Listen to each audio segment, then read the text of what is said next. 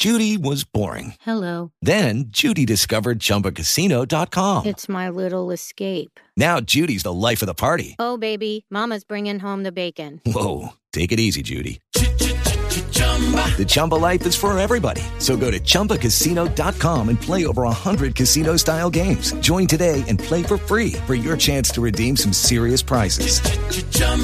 ChumbaCasino.com. No purchase necessary. Void where prohibited by law. 18 plus terms and conditions apply. See website for details. Heavenly Father, we come again with bowed heads and humbled hearts and contrite spirits, thanking you again, Lord, for another day not promised to us. Lord, I'm asking that you forgive us of our sins and our iniquities and our shortcomings and transgressions and those things that place a veil between you and us. Lord, I'm grateful for this time I have with my sisters in Christ, that you have all kept us, Lord, in good health and perfect peace, that you have allowed us, Lord, to walk with you and try and get to know you, Lord, every single day. Lord, imparting your grace to us that we may know what it is to taste the Lord and see that he is good. As you work with us, Lord, through this experience of our flesh, of the world, and of the devil, you are forming, Lord, a type of person that is Christ-like. And Lord, we know that there are two natures down here. We know that there is one that you meant for it to be like you, that reaches his full potential in Jesus. And then there's the other, Lord, that you had no intentions on making, except that the enemy, Lord, had made this. So we're just asking, Lord, that we can go beyond where we are. We're just asking, Lord, that we can be a part of the promised land. We just ask, Lord, that we begin to dwell with you, Lord, in all things we do, in all matter of thought and conversation, in all things, Lord, that you want us to have. Lord, we're just asking that you just put a boldness in us, Lord, and place your spirit in us, that we may go and proclaim the gospel wherever we are. Whomever we may speak to, whomever we've got to talk to, Lord, I'm just asking that you just make it so. I'm asking for those who couldn't be here today, Lord, that you bless them. Our sister Trina with cancer, our sister Cammie, Lord, we pray that her results, Lord, go well. And I'm asking that you pray for their families, Lord, that they not lose the faith, but cling to you, for there is nothing too hard for you, Lord Jesus. Lord, we're just asking, Lord, in the name of Jesus, that you bind every foul spirit, every demonic spirit, every spirit of error, every spirit of confusion, every spirit of contention, every spirit of jealousy, malice, hatred, every spirit of fear, doubt, and unbelief, every spirit that is keeping our family members and our friends, Lord, from turning to you. I'm asking that those strongholds be shattered in the name of Jesus, that you go, Lord, that you loose the Holy Ghost, that he may go out, Lord, and arrest them and bring them in. For, Lord, you were there to get the fleeing felons that they might know you. So we know, Lord, that you will do all these things because you can and because you will. You said that all it takes is our faith, Lord, so let us not lack. For these are the times that try men's souls, Lord, but you have called us unto an higher calling, that we might have more belief, faith to faith, glory to glory. You are the King of kings. You are the Lord of lords. You are faithful, just, and true, and you are worthy of all praises. Lord, we ask that you do these things for your glory and for your honor. In Jesus' name we pray. Amen. Amen. All right, so tonight's study is going to be called Mary and Martha. I know that's not something a lot of people would like to talk about, but the Lord gave me a whole lesson from it, so I'm just hoping that it all goes well, because we're not relying on our flesh.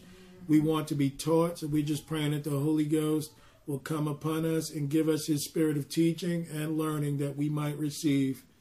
But before we get going, Melissa's going to sing a song for us, and then we'll get right into the lesson. But what we're going to see as far as Mary and Martha are concerned are two different types of nature. And these are the things that we have to be careful with, because although they were both close to Jesus, there was only one that was essential for getting to know him and getting in. We have to understand that knowing Jesus and knowing about Jesus are two different things. Yep. So we don't ever want to be on the side of knowing about him. We want to know him. Okay, so from here, Melissa's going to sing, and then we'll get going.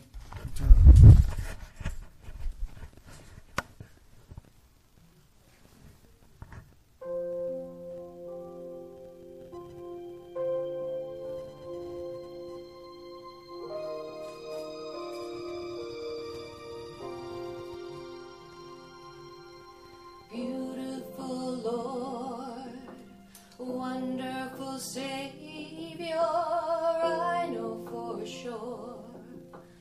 All of my days are held in your hands, crafted into your perfect plan. You gently call me into your presence, guiding me by your Holy Spirit. Teach me, dear Lord, to live all of my life through your eyes. I'm captured by your holy calling. Set me apart. I know you're drawing me to yourself. Lead me, Lord, I pray.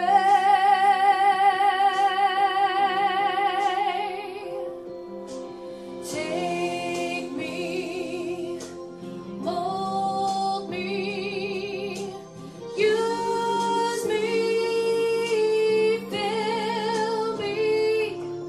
I give my life to the potter's hand. Call me, guide me, lead me, walk beside me. I give my life to the potter's hand.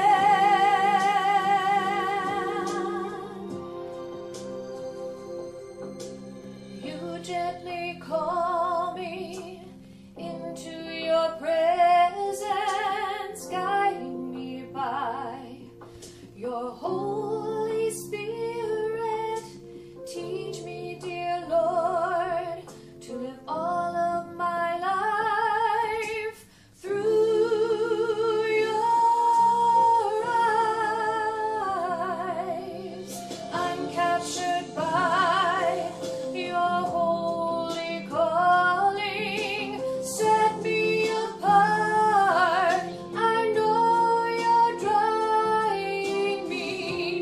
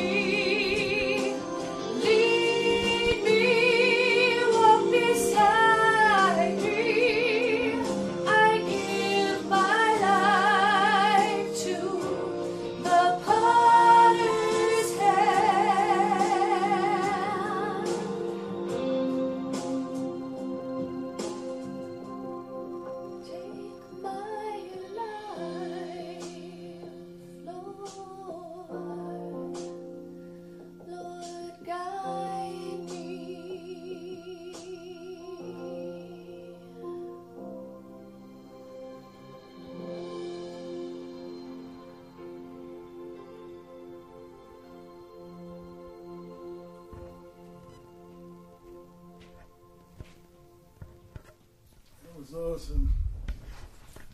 Yeah, that was fitting for what we're going to have today, because when we're talking about walking with the potter, again, we're going to address two different types of nature. In today's study, again, as Mary and Martha. This is Derek Hallett of Sound and Trumpet Ministries, soundandtrumpetministries.com. So what we're going to do, we're going to get started first in 1 Corinthians chapter 10, and we're going to start at verse 1. I think we're going to go there before we get going, because some people would figure, well, what's the big deal with Mary and Martha? There isn't a whole lot said about them. But we're going to understand why reading this, it's so important that we take heed to every word that is written in this book. Mm-hmm. It's not up to you to decide what's important or not. It's up to understand that all of the Word of God is inspiration. It's inspiration of God, all of it. So we're going to 1 Corinthians 10. And we'll start at verse 1. All right. And it says, "Moreover, brethren, I would not that ye should be ignorant how that all our fathers were under the cloud, and all passed through the sea, and were all baptized unto Moses in the cloud and in the sea." So Paul is saying, don't be ignorant about what, these old stories and what this was about. This was important. This is not something old and archaic. God's word is timeless. So he's saying, don't be ignorant. Don't look at this story as a thing of the past. Look at verse 3. "And did all eat the same spiritual meat, and did all drink the same spiritual drink. And they drank of all that spiritual rock that followed them, and that rock was Christ. But with many of them God was not well pleased, for they were overthrown in the wilderness." Now, if you guys remember, we did a teaching behind the veil. We've done so many teachings on the wilderness. But what we got to understand is that wilderness is the place where you are. So first you have the outer court, all right, which is the world. You have the inner court, which is in your very soul. And then you have the holiest, the most holy place, which is the spirit, okay, which is you and God. All right, so what they're trying to make clear here is these people were overthrown in the wilderness. And most people, like I said, though they may leave Egypt, leaving the world behind, the place that they get stuck is in the wilderness, in their own souls, in their own minds, in their own wills, in their own emotions. Okay, so these people made it no farther than the wilderness because this is where they were overthrown. But we have to understand, in order to get out of the wilderness, we have to be spirit to spirit with God. Okay, so that is even body, soul, and spirit. There are so many examples for this. So this is what they're talking about, the children of Israel. Look at verse 6. "Now these things were our example, to the intent we should not lust after evil things as they also lusted." So, that would involve everything that is in the soul. Anytime that there is a focus on you void of Jesus Christ, sure enough that those things are going to be not of God. Okay, the soul is no place for God. The soul is where God can be once the spirit rules the body and the soul.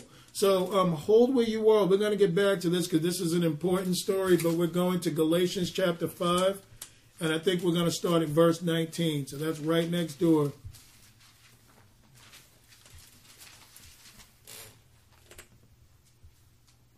And let's start at verse 16. All right, so Galatians 5 and verse 16. Everybody there? Yep. All right, Galatians 5 and 16, and it says, "This I say then, walk in the Spirit, and ye shall not fulfill the lust of the flesh. For the flesh lusteth against the Spirit, and the Spirit against the flesh. And these are contrary the one to the other, so that ye cannot do the things that ye would. But if ye be led by the Spirit, ye are not under the law." So let's make this clear. We were talking about what we just read in 1 Corinthians chapter 10. These people were overthrown in the wilderness. Okay, so they were overthrown in their own souls, never making it into the Spirit, which was the promised land. He's saying, walk in the Spirit, and you won't fulfill the lust of the flesh. So that would give you three different kinds of consciousness. Again, you have world conscious, which is where you're concerned about the world and all that the world has. Then you have self-conscious, which is, pretty much you focusing on you. And then there is God conscious, which is where, to me, that is really the place that we need to be. If he made us, then he knows exactly what to do with us. If he knows the beginning of the end, then God is who you ought to, pay attention to or be with. So when you look at that, there are three different types of words that go with these consciousness. When you're world conscious, you may suffer regret. Okay, when you're when you're self-conscious, you may suffer remorse. And when you are God-conscious, you suffer repentance. Okay, so repentance is the thing that helps you to make it right with God, that you can walk in the Spirit. But when you can regret just about anything. That doesn't make it of any importance. You can regret not doing something bad. So you see how worldly it is? You can regret not being a boxer or whatever it is that you wanted to be. Those things won't bring you any bit closer to God. Remorse is a little bit deeper, because when you have remorse, it's kind of like what I did was wrong, whether it was to me or to someone else. So now we're getting somewhere, because now you're starting to have this inner feeling of, I need to change. But then when you go into repentance, you understand, just like David said in Psalm 51, it is against you and you only have I sinned.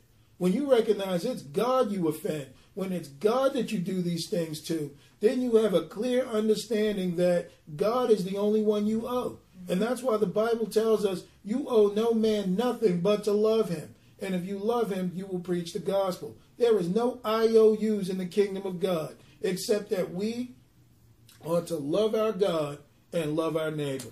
What were we going to say? Yeah, and if the enemy or Satan can get a hold of people, he can even have them regret that they were even born. Exactly. And that's where a lot of people get the spirit of suicide that comes into people's lives. That feeling of despair and hopelessness. Okay, so the flesh and the spirit are contrary, the one to the other. This is why some went into the wilderness. Some stayed in the wilderness and others went into the promised land.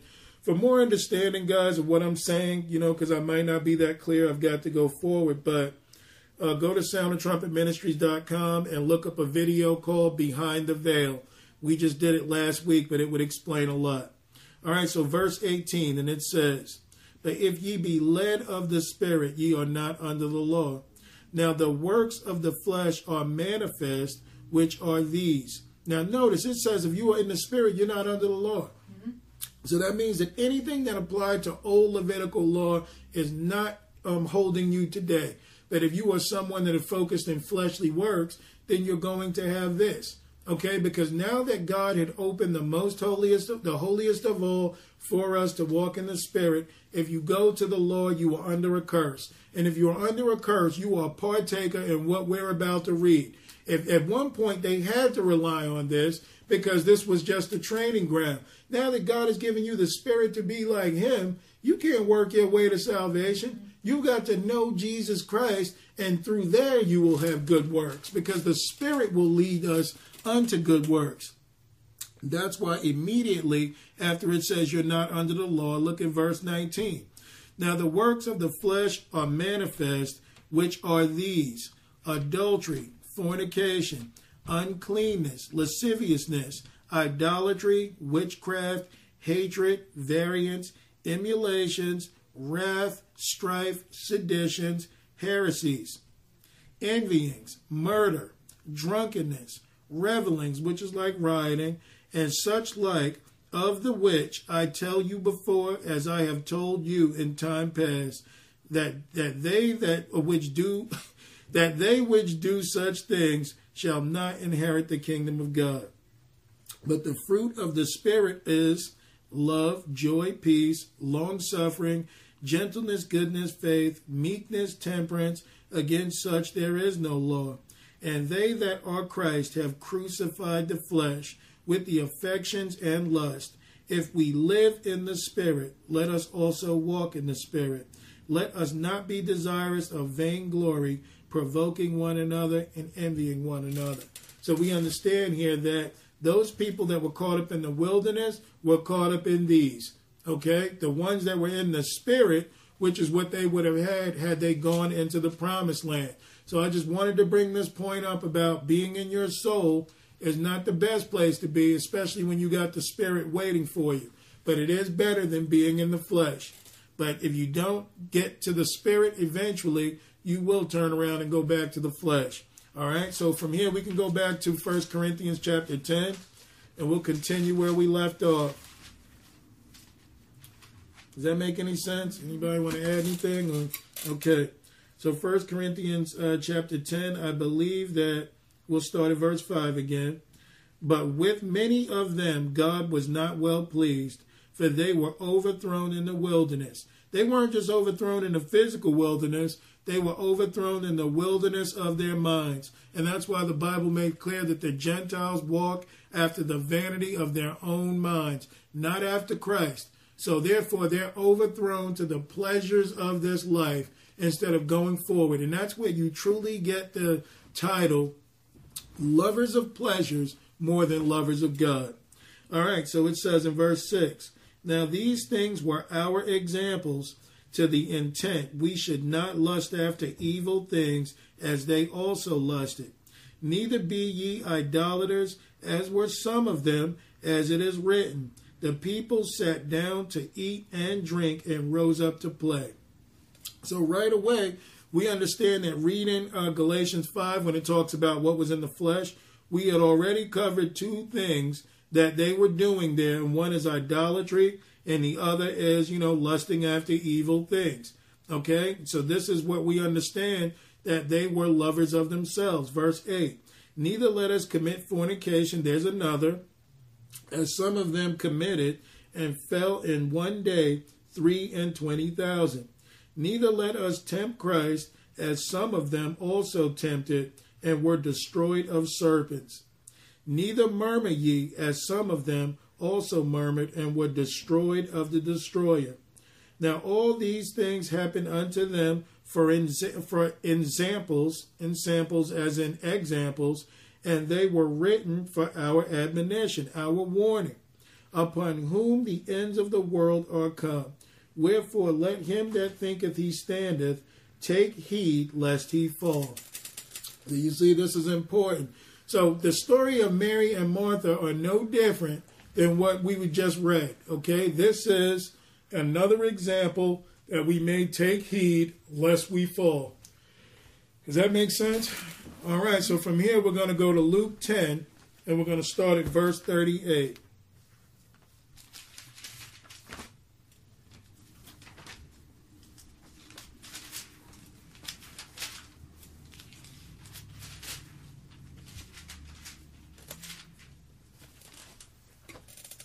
Now, this is a two-part study. The first part, it's not going to be very long, I don't think, but you never know.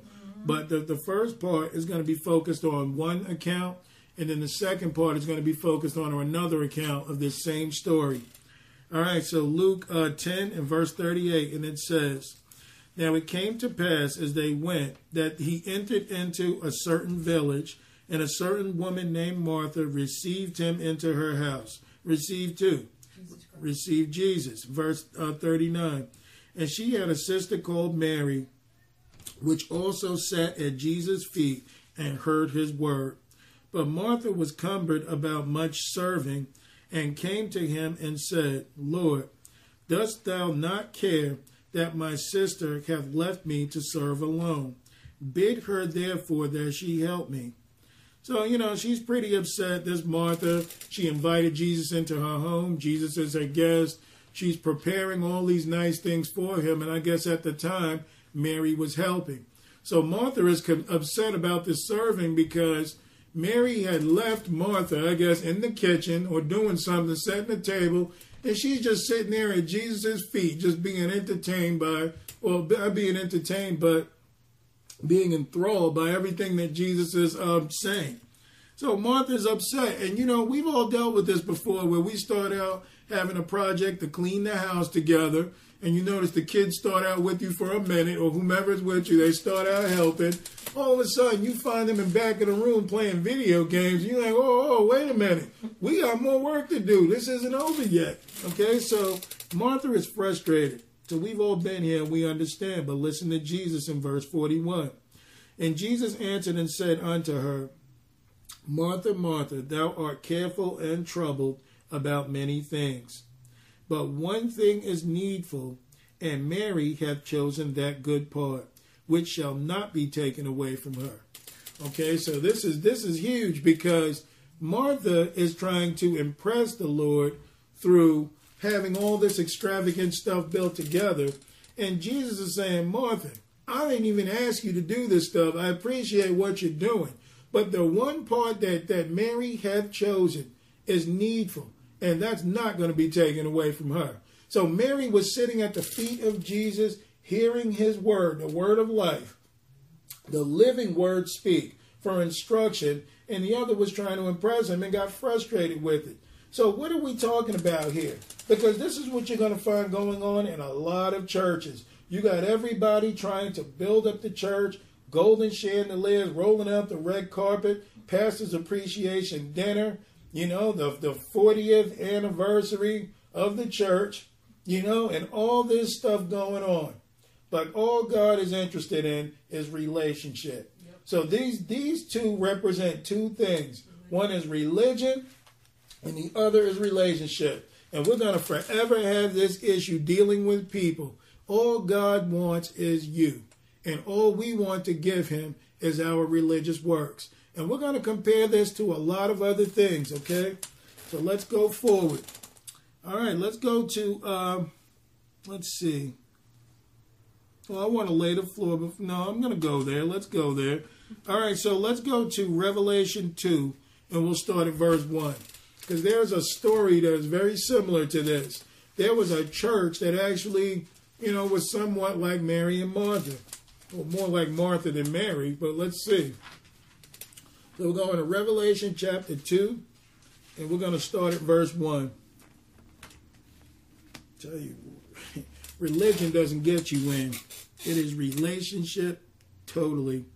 All right, Revelation 2 and 1, and it says, Unto the angel of the church of Ephesus write, These things saith he that holdeth the 7 stars in his right hand, who walketh in the midst of the 7 golden candlesticks.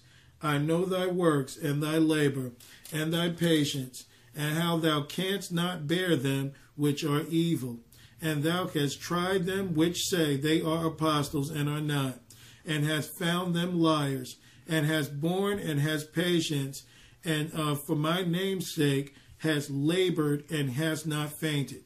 So, man, this sounds like the perfect church. These people were patient. They were hardworking for Jesus. They were spotting the false apostles in there. I mean, they were just like a machine.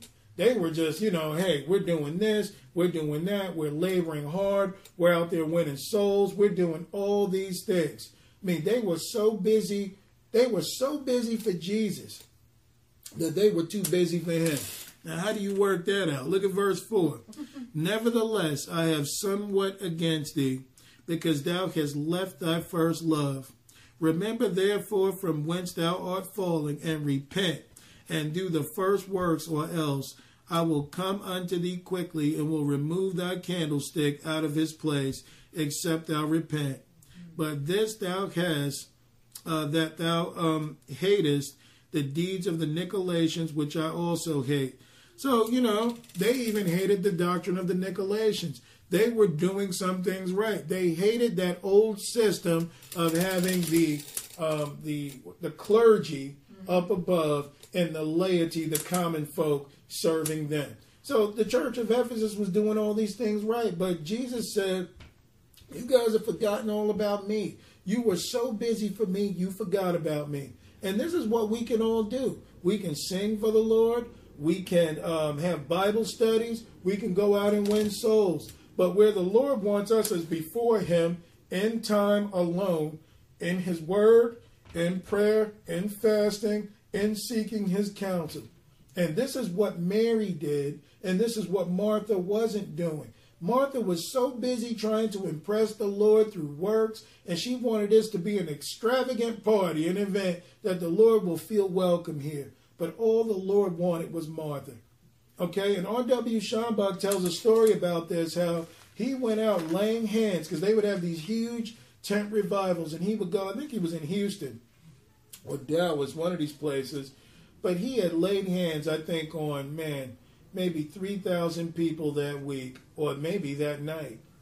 I mean, he laid hands on that many people. People were getting healed, and all this stuff was going on. And he said, every day I would come home and just, say a little short prayer and go to bed. And he said the Lord let him get away with that 3 days.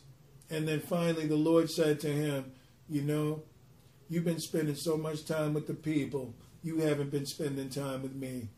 And that's when the Lord told him to get on his face and to pray. And he said instantly his battery felt recharged. So when we're out there in the world and we're out there doing work for the Lord, you can't escape the source of life. You can't be disconnected from that source. You have to be a part of the tree of life. And this is where Adam and Eve fell. Okay? Because all they had was the tree of life. They didn't have to worry about it. They wanted to be their own gods, listening to the serpent, and instantly they were disconnected from the tree. Then what happened? Sin came in, death came in, corruption set in, and they had a veil placed between them and God that they could not have. So we should never lose the relationship regardless of what work, because eventually the Holy Ghost will lead you out there to do what is necessary. Relationship is better than work. And what did we read in 1 Samuel chapter 15? When I think it was in verse 23, when it says obedience is better than sacrifice. And it talks about that rebellion is as the sin of witchcraft. Mm-hmm. So you don't want to have God's spirit and do God's work, but you are rebellious to that which God is calling you to do. Because God wants us before him. He'll direct you to go out and do whatever, but we can't put the cart before the horse thinking we're working our way to salvation, knowing that we need the relationship to endure. So the church of Ephesus, he warned them, your candlestick is going to be removed because what you're doing for you and not me. Mm-hmm. How do I know it? You're not coming to the source to be refilled. You're running on your own fuel. So therefore, God knows it can't be for me, because if it was for me, I would constantly be filling you so that you may go. And I'm even learning this with a lot of these lessons and teachings. I don't like to read other people's work anymore unless I'm making an example. That's a big mistake, to read the commentary at times when God can be trying to show you through revelation something else. There were many times I felt the Spirit on me and I wanted to go and look up what someone thought of a story that the Lord had already given me revelation to have. But no, I wanted to get it precise so I can get it right, so that when the commentators come, or these people that are supposedly these theologians would come, they would see that I was biblically sound. The Lord doesn't care anything about that religious garbage. What he wants us to do is have a relationship that he may show us. So what I would do, instead of reading what the Lord was telling me to read so he could give me understanding, I wanted someone else's. And you know what? I felt the Spirit just back up off me. And after a while, all I was doing was presenting information. Wasn't getting me anywhere. And I felt dry. It felt like, okay, now that you ran through all these scriptures, you've completed the work. But there was no revelation. There was no life. There was no spirit. There was no empowering of the Holy Ghost to get deeper understanding. So, we've got to yield to the Lord. And that's why the Bible says in 1 John, you don't have need that someone teach you once you have the Holy Ghost. The Holy Ghost will teach you and bring you into all truth and righteousness. Why? Because God knows what he meant by these words. But some people, they put it in concrete. This is what it means, and that's all you'll get. And you'll be just like the other theologians. No life, no Holy Ghost. Just a religious cemetery full of, head knowledge, but there is no spirit-to-spirit connection. Yep. All right? So we got to understand what this is about. Let's go to John 15. I was going to ask real quick, are you going to Revelations 3 at all? No. Okay. I was also going to mention about when Mary when the church of Ephesus forgot their first love, and when Mary sat at the feet of Jesus, Revelation 3:20 is, Behold, I stand at the door and knock. If any man hear my voice and open the door, I will come in to him and sup with him, and he with me. Exactly. You know, and the Lord even says in James 4, if you draw nigh to me, I will draw nigh to you. God wants us to be close with him. Okay? He doesn't care about all the other stuff. And we're going to see that he was always this way. This isn't a new thing. This isn't a new fad. But see, a lot of churches are out there telling people, no, come to my church. Learn this, learn that. But they're not showing you the least how to be one-to-one with Jesus. And see, this is why people don't feel spiritually fed and how they can keep you in the pew 40, 50 years. Because they're not telling you to eventually leave the nest. They want you right where you can stay so you can help to finance their empire. There is nothing wrong with being in a church, okay? I'm not speaking against that. But the church is only a base camp to get people groomed, trained, and out there to do the gospel and the will of God themselves. But first and foremost, we need relationship. Look at John 15 and verse 1. I am the true vine, and my Father is the husbandman. Every branch in me that beareth not fruit, he taketh away, and every branch that beareth fruit, he purgeth it, that it may bring forth more fruit. So what are we understanding? If he is the vine, then the fruit will be connected to the vine. But you can't be connected to the vine and not be productive. So you see how that goes? You have to stay with the vine. That is your relationship. And you will bear fruit. But how can you stay with the vine and not be productive? Okay, so this is where the Lord will eventually tell you, stop smiling in my face and get the job done. But you first have to be connected to the vine. Now, you got a lot of people love the idea of Jesus. And that's why he said, many people will profess me with their lips, but their hearts are far from me. Because they don't have the relationship enough for the Lord to say, or to hear him say, let's get this done. I just love the presence, the feeling of the Lord. Well, while you were feeling him, did you hear him give you commandment? So these are the things that we need to pay attention to. Verse 3. Now ye are clean through the word which I have spoken unto you. Abide in me, and I in you. As the branch cannot bear fruit of itself, except it abide in the vine, no more can ye, except ye abide in me.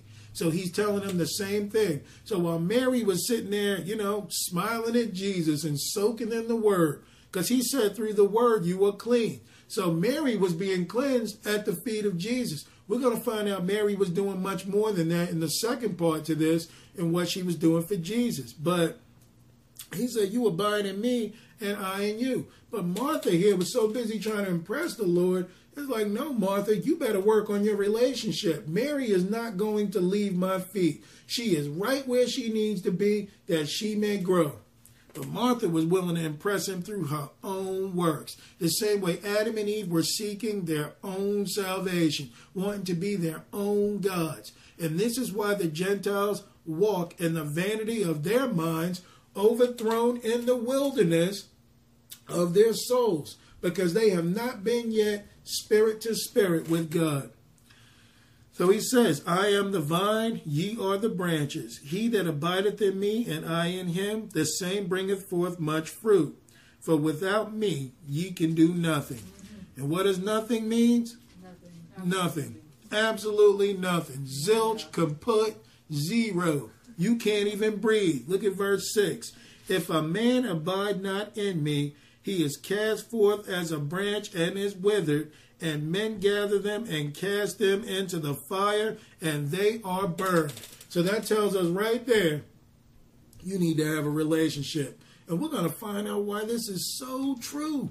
Even what Jesus is saying here, we are these fruit connected to the vine. Not connected to the vine, and they go out in self. That's why he said, if a man abide not in me, that means he's out on his own. Hey, he's cast forth as a branch. You're not one of mine because I don't know you. Doesn't that story sound familiar? He doesn't know them. So therefore, you're cast forth and thrown into the fire. So I guess you guys know where we're going next. Let's go to Matthew 7. Matthew 7, and we'll start at verse 13. Back to the 10 virgins. That'll be the next one, Matthew 25. Right now we're going to Matthew 7.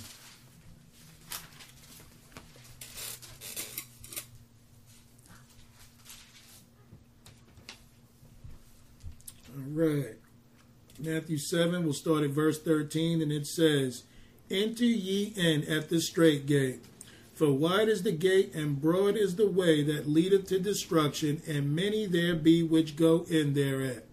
Why? Because most people have not figured out that Jesus is the true vine. Verse 14, because strait is the gate, and narrow is the way which leadeth unto life, and few there be that find it. This couldn't be the many that were overthrown in the wilderness, right? Because this is exactly what it's like. These are the people that don't want to seek Christ. They don't want to believe Jesus is the only way. Yeah, I was raised knowing Jesus, and I got some new philosophy and some new understanding from my education, and I'm recognizing that Jesus is only one part of a hand. And the rest of the hand is Islam, Hinduism, Buddhism, and Judaism. And all of that mixed in with the new age, the new wave, will give people more understanding of how to love your neighbor. The Bible doesn't say that and will never say that. The Bible makes clear that Jesus is the way, the truth, and the life, and no man comes unto the Father but by Jesus Christ and Jesus Christ alone. So this is what we need to understand. This is why many people won't go in through the broad gate. Won't go in. They go in through the broad gate, but they won't go in through the narrow gate. And we're going to find out what keeps a bunch of other people out. So let's continue. Verse 15. Beware of false prophets which come to you in sheep's clothing, but inwardly they are ravening wolves. False prophets are a big part of why a lot of people end up not making it in. Because they hear things that are pleasing to their eyes and their ears and their senses, and they go with it. Joel Osteen has a church. How many people in that church? Millions. Maybe 100 and maybe 200, 300,000. That attend maybe different services. And then you got the people that are listening and buying his books. And he's a motivational speaker. Because you get up inside. Today is a good day. And all my people, something good is going to happen to me. All that stuff. Every day is Friday. But he's pleasing to the senses. But he hardly talks about Jesus unless he's talking about money.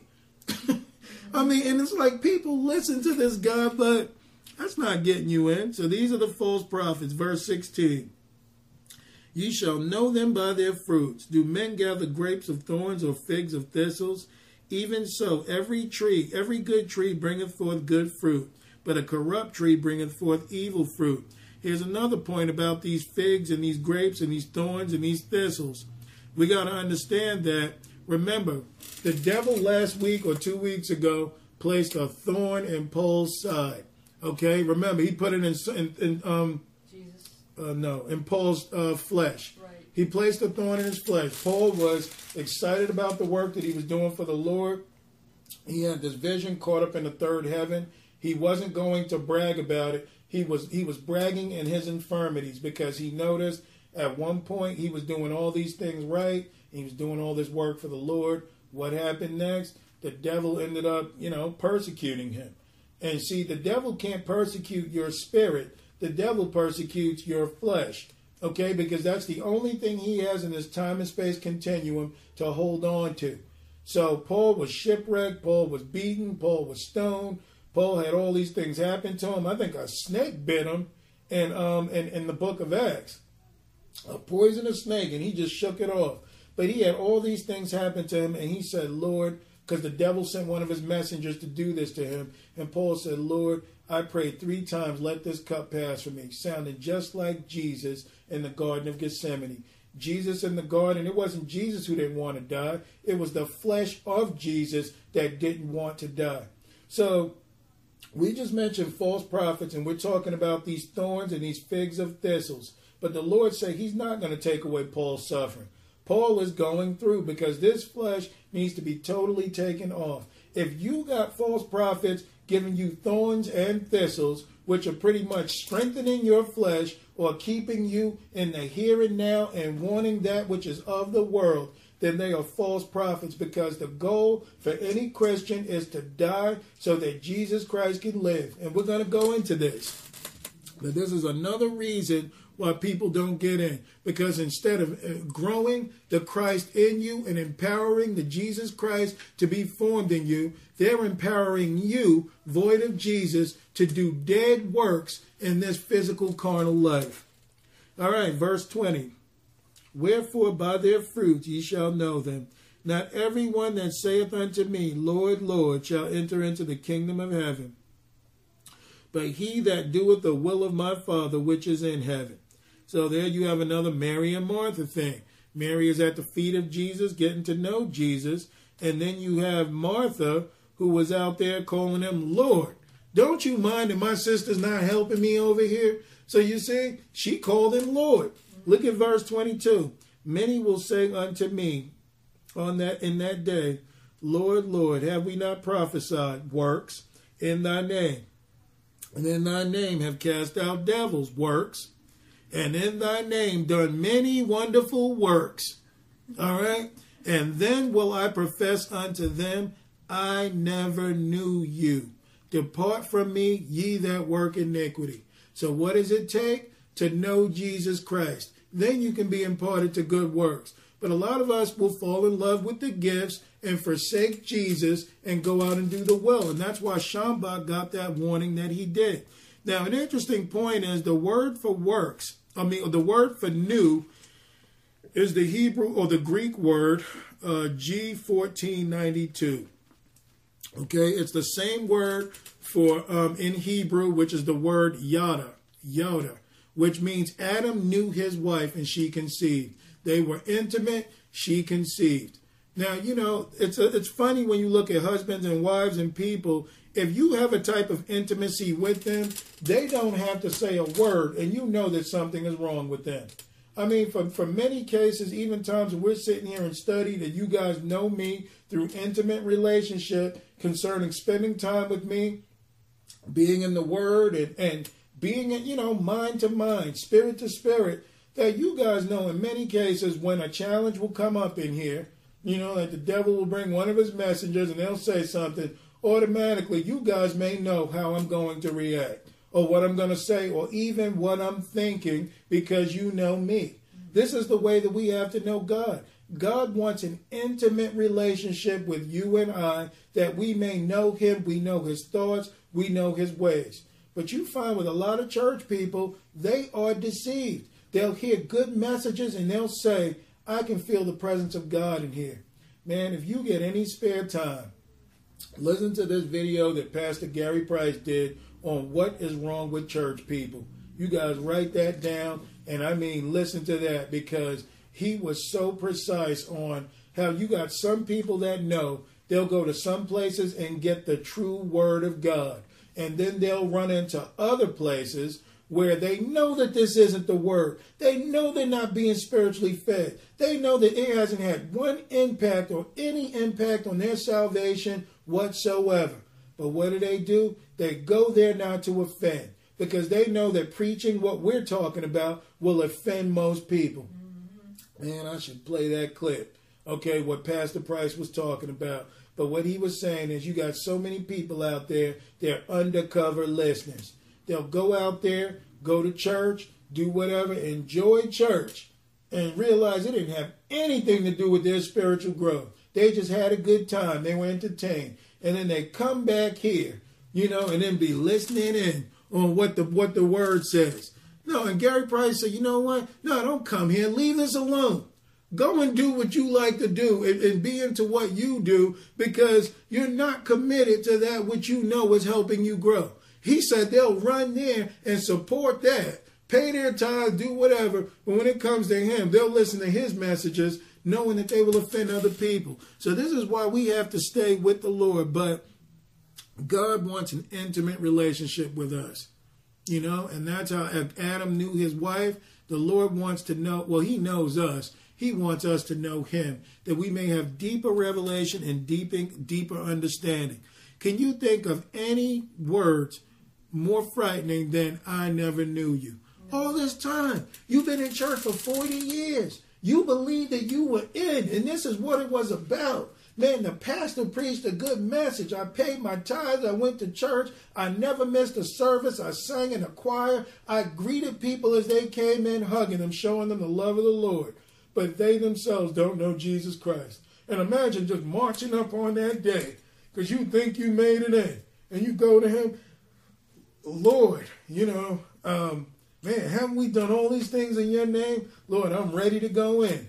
And the Lord is just looking at you. I can just imagine a serious face, 2 eyes as a flame of fire looking right into your soul. And he's wondering, what are you so happy about? Who are you? You could say all this, Lord, Lord, Lord. And the Lord is, I never knew you. Depart from me, ye that work iniquity.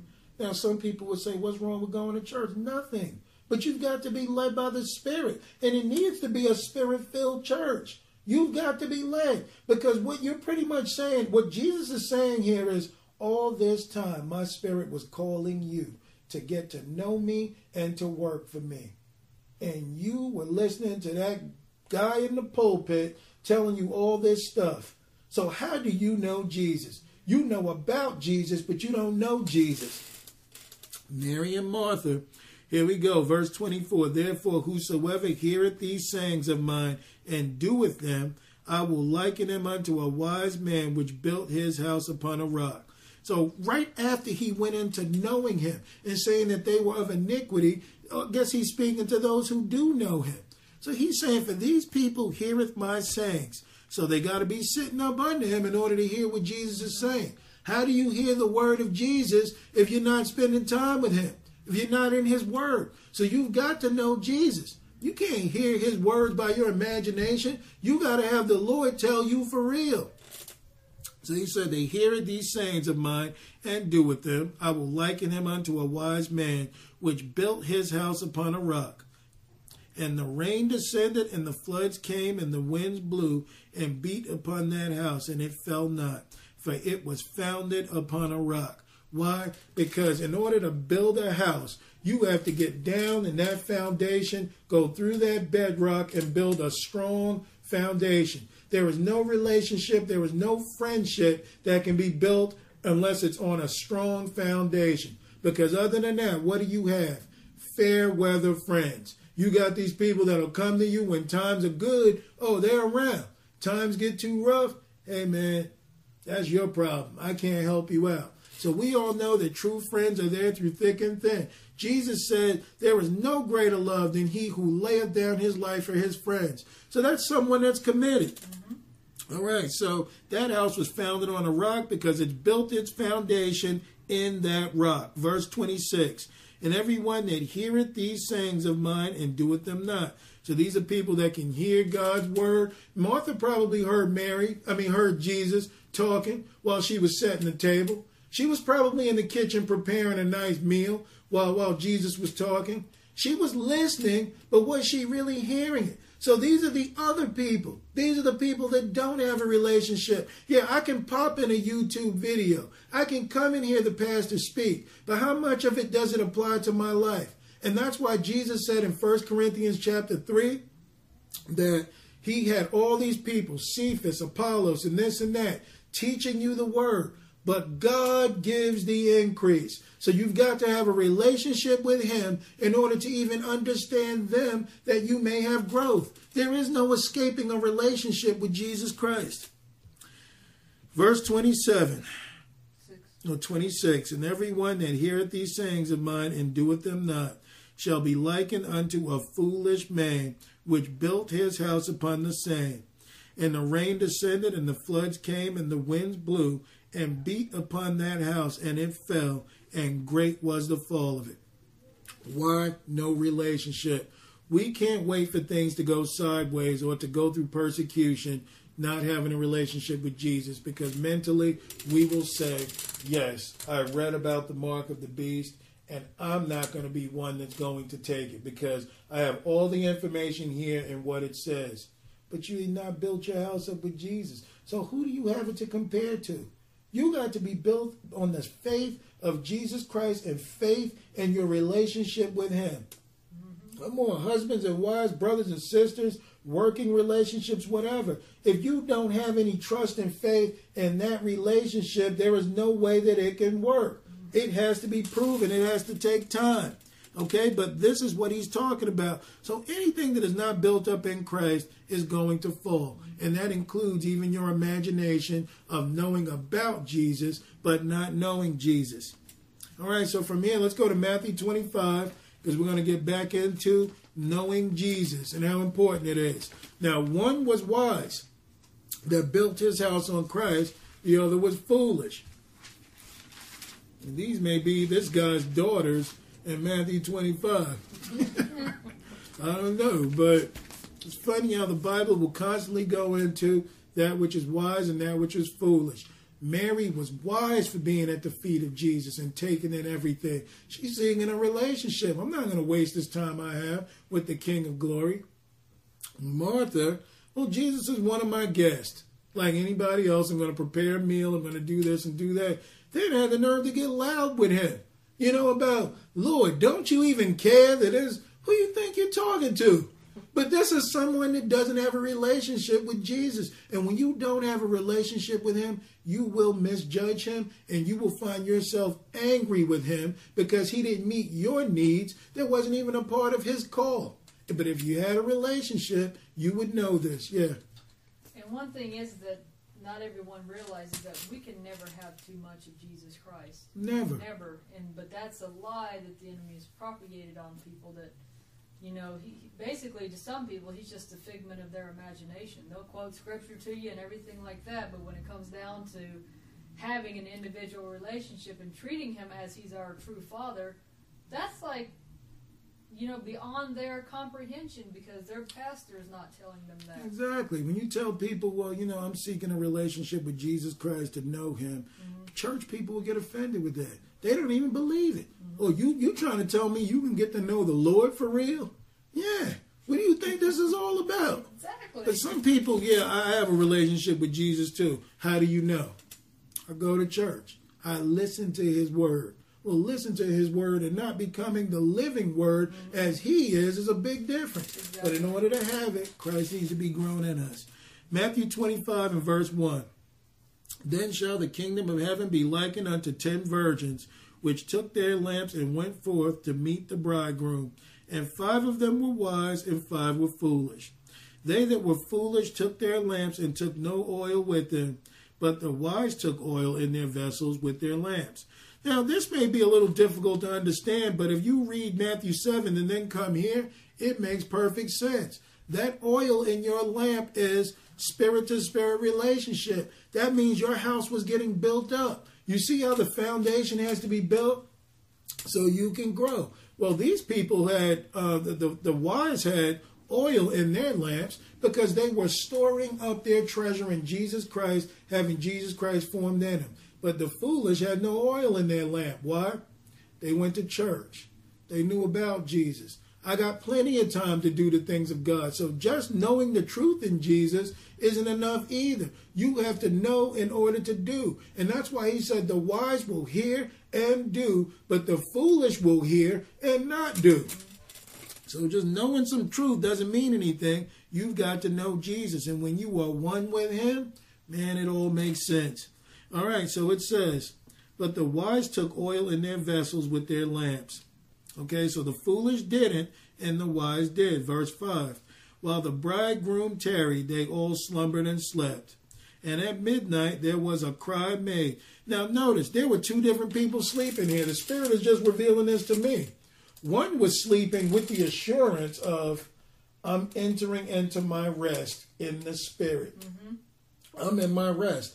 I've got nothing to worry about because I'm in the promise. I'm in the Spirit. I'm waiting on the Lord to come. The other, was slack, slothful. I'll do it tomorrow. I'm tired. I can get with Jesus any day. After all, he is all around us. So there were 2 different kinds of people sleeping here. One was in his rest sleeping. One was in the Spirit sleeping. Because remember, Christians don't die. They sleep and they rise. There's so many ways to take this. But then you got the foolish. Oh, man, they don't take all of that. I'm going to have a good night's sleep. But if you look at this, there were two different kinds of people sleeping. Hold your thought. Then all those virgins, verse 6, and at midnight there was a cry made, Behold, the bridegroom cometh, go ye out to meet him. Then all those virgins arose and trimmed their lamps. So they were all ready, or so they thought. But you know what? At the coming of Jesus Christ here, look at verse 8. And the foolish said unto the wise, Give us of your oil, for our lamps are gone out. They instinctively knew that this is the time of Jesus. I'm not where I need to be. I don't have a relationship with him yet. So you see, those who were ready, they were all ready to run out. But you see what the foolish said? I know I've been playing around. I know there's certain sin not purged from my being. I know that there are things I'm still doing that I ain't finished doing yet.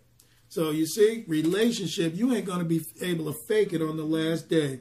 But the wise answered, saying, Not so, lest there be not enough for us and you. But go ye rather to them that sell and buy for yourselves. So this is the time when all that love message and hugging and, brother, we're with you and we're encouraging you, all that stuff is going out the window. It is time to go home. And all those that will be of Christ will be ready for this, and there'll be others going around begging for oil because they don't have any. All right, so they say, hey, and this is why the Bible says you have to work out your own salvation through fear and trembling. A lot of people sit up in church playing games. But see, everybody's not here or at church for the same purpose. You got some people that want to know Jesus Christ for real, and you got other people here it's just something to do. It's fun, we can get together, talk about the Lord's word. No, if you really want what's here, you need to know Jesus, not me. You need to know Jesus, not this ministry. All right? Because Jesus is your only way in. Hold your thoughts still. And the foolish said unto the wise, Give us of your oil, for our lamps are gone out. But the wise answered, saying, Not so, lest there not be enough for us and you. But go ye rather to them that sell and buy for yourselves. And while they went to buy, the bridegroom came, and they that were ready went in with him to the marriage, and the door was shut. The Lord didn't say, y'all come on in, don't I have 10? He just came for whomever was ready, and he shut the door. You didn't see him looking. Well, what about your sisters? Aren't your friends coming? Lord ain't worried about that. Verse 11. Afterward came also the other virgins, saying, Lord, Lord, open to us. But he answered and said, Verily I say unto you, I know you not. So what does that tell us? We can't afford to play. Look at verse 13. Watch therefore, for ye know neither the day nor the hour wherein the Son of Man cometh. Now that is pretty clear. So we've got to stay on point. We've got to stay ready. Mary said, I don't know what Martha's doing, and neither do I care. I'm coming before the feet of Jesus that I may know him. What point were you going to make? Yeah, about the lamps. So not only did the oil represent the Holy Spirit, but it says the lamps can also be a representation of the candlestick. Absolutely. When it said that they trimmed their lamps, and the candlestick is supposed to illuminate the shewbread. Right. And like you said last week with Behind the Veil, is like, how do you know where the shewbread is if the lamp is off doing something else? Or yeah, candlestick is going on. But you see, these were people that invested time in Jesus. Mm-hmm. And they went out and they told everybody, that's the light unto your lamp. Why is God going to add to our lamps if we're not doing anything? So he wants us to go out there and minister if we are the light and salt of the earth. He said, you don't take a light and hide it under a bushel. You put it up on a hill that all may see. So these people invested in Jesus. They took him serious. But more importantly, they knew him. And for those that weren't ready, they did not know. Mary and Martha. Let's move on. All right, so from here, let's go to, let's see an example of this. Let's go to Isaiah chapter 1. Isaiah chapter 1.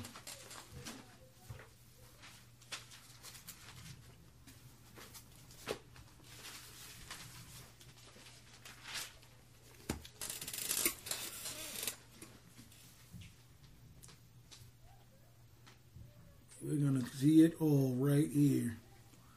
Isaiah 1, and we'll start at verse 1. And it says, the vision of Isaiah the son of Amos, which he saw concerning Judah and Jerusalem in the days of Uzziah, Jotham, Ahaz, and Hezekiah, kings of Judah. Hear, O heavens, and give ear, O earth, for the Lord hath spoken. I have nourished and brought up children, and they have rebelled against me. So he's telling them all to listen, but he's brought them up, and they've rebelled. Clearly, these are the children of Israel. Verse 3, the ox knoweth his owner, and the ass his master's crib. But Israel doth not know, my people doth not consider. Now you hear this word know, this word yada, several times here. All right, now he's saying that the ox knows his owner. Why? Because the owner feeds the ox. But how can you be fed of the Lord and not know him? I don't want to get too far ahead, but this is what it's about. So Israel, they don't know. My people doth not consider. So they don't even consider where the source of life is. They're too busy out doing their own thing. Look at verse 4. Our sinful nation, a people laden with iniquity. What did Jesus say? Depart from me, ye that work iniquity. I never knew you. Look at how this comes together. A seed of evildoers, because they walk in the vanity of their minds, overthrown in the wilderness. Children that are corrupters, they have forsaken the Lord. They have provoked the Holy One of Israel unto anger. They are gone away backward. So you see, when we go away backwards, this is how they got overthrown in the wilderness. The children of Israel did not want to step into the promise. They wanted to stay where they were. And if you're not moving forward with Jesus, then you're heading back towards Egypt. All right? The wilderness is just a place for a limited time only before it gets taken away. There are two roads that lead to lead somewhere. The first is a conveyor belt full of progression going forward. The other is a conveyor belt, but instead of, it looks like it's going towards the promised land, but it's turning right back around and you're heading back towards Egypt. Okay, so there's only one way in. And it says, they provoked the Holy One because they would not believe. They'd gone away backwards. Verse 5. Why should ye be stricken any more? Ye will revolt more and more. The whole head is sick and the heart is faint. So the Lord is recognizing we've got a problem on our hands. These people won't consider. They won't come. Verse 6. From the sole of the foot even unto the head, there is no soundness in it, but wounds and bruises and putrefying sores. They have not been closed, neither bound up, neither mollified with ointment. So they have no spirit which cleanses us from all unrighteousness, just like those virgins. There were 5 that built their oil and used it, and you had the other 5 still walking around with swords, still walking around with things that can hold you back, still attached to things that you shouldn't have because they have no relationship with Jesus Christ. All right, verse 7.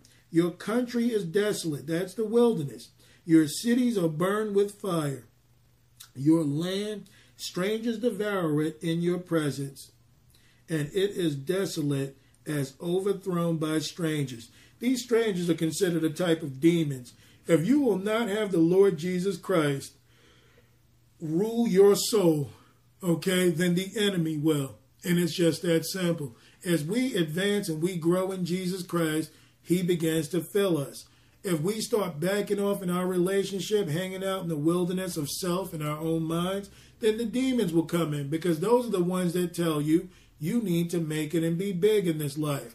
They entice you with things that you might want to keep you away from Jesus. So it's desolate. This is what a place looks like when God does not rule and there is no relationship with Jesus Christ.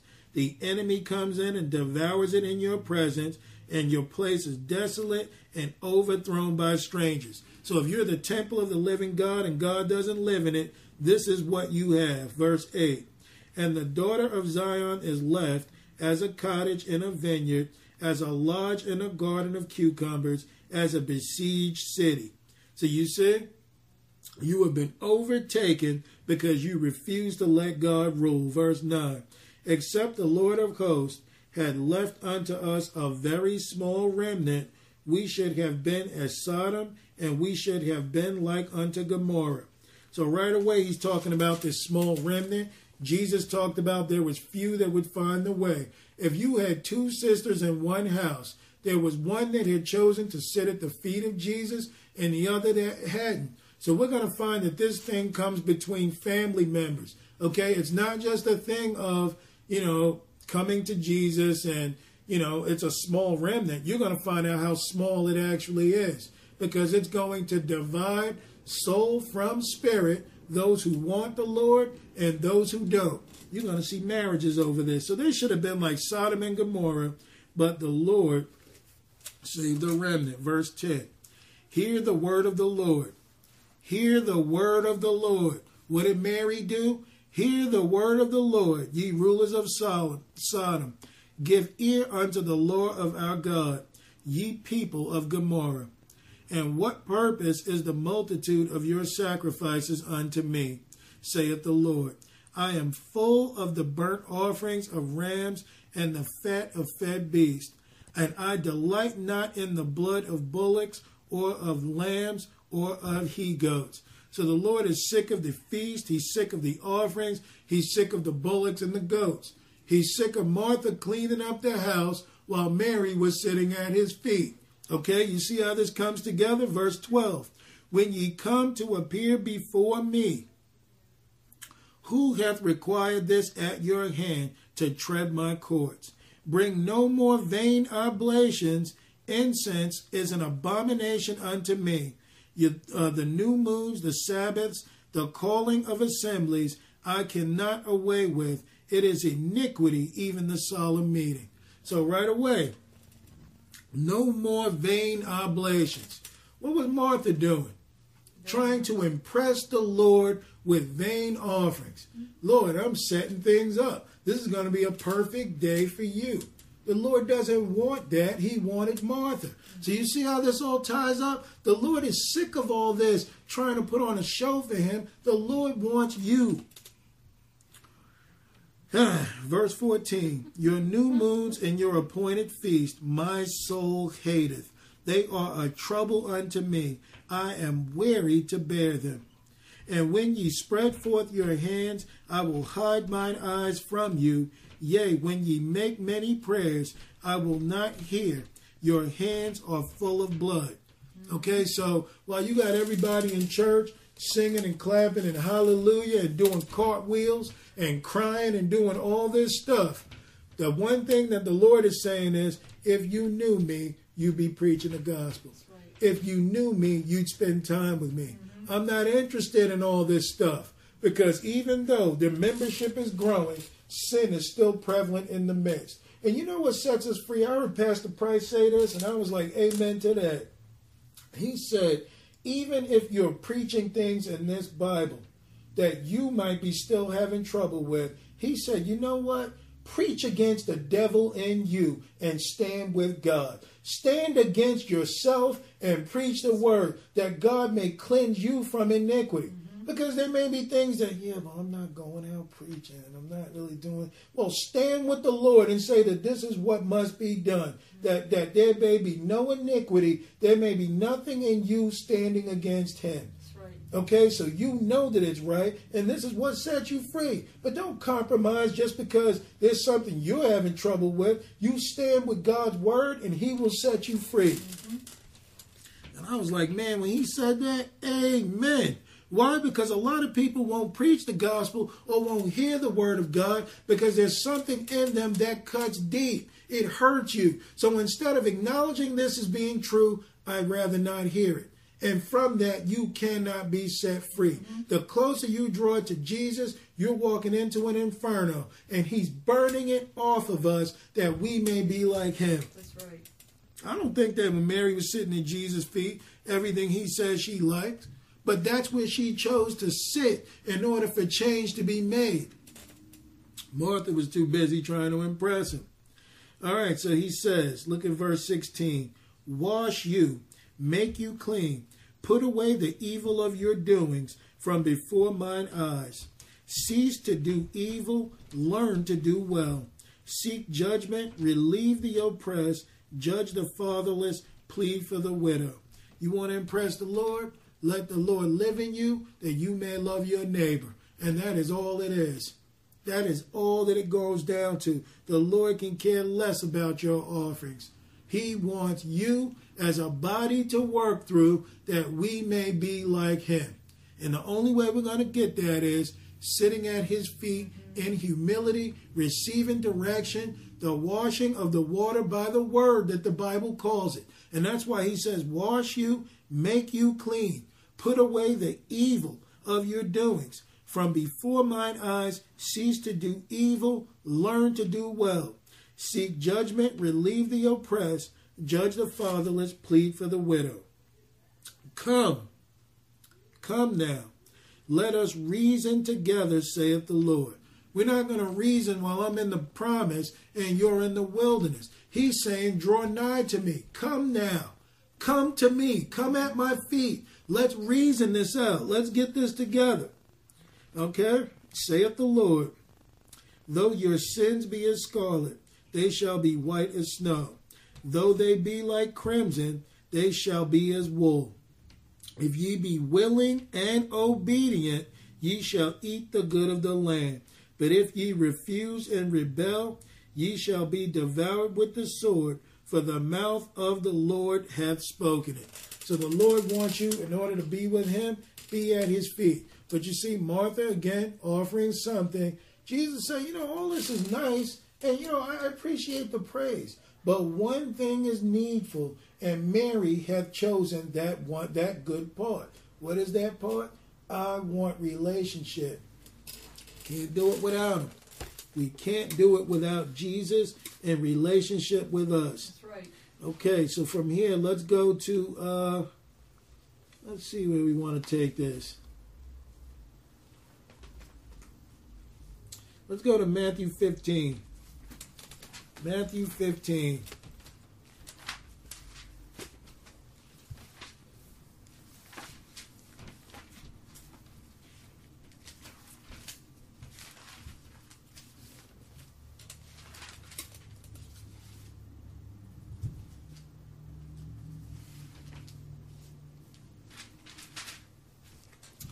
Matthew 15, we'll start at verse 1. We'll be here a while.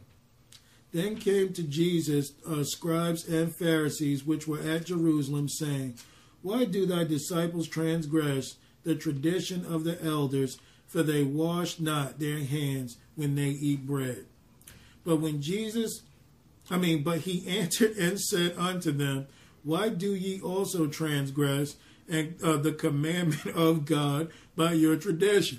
So you want to ask me some question about who looks right on the outside? Let's talk about what we can get done on the inside. Never mind that. I'll answer your question when you answer this. Right. And this is what the Holy Ghost does to us. When we minister to people telling them that, well, weren't you at the bar last night? Aren't you still shacking up with your wife? With your girlfriend? Aren't you still doing this? So these are things that the Holy Ghost will ask us. We want the appearance of Lord. Why won't they come to you and see that you were good? And never mind that. I got a question for you. Why don't you come to me and stop doing what you're doing? Mm-hmm. So you see, this is how Jesus will address things by, letting people know. Look at verse 4. For God commanded, saying, Honor thy father and mother, and he that curseth father or mother, let him die the death. But ye say, Whosoever shall say to his father or his mother, It is a gift, by whatsoever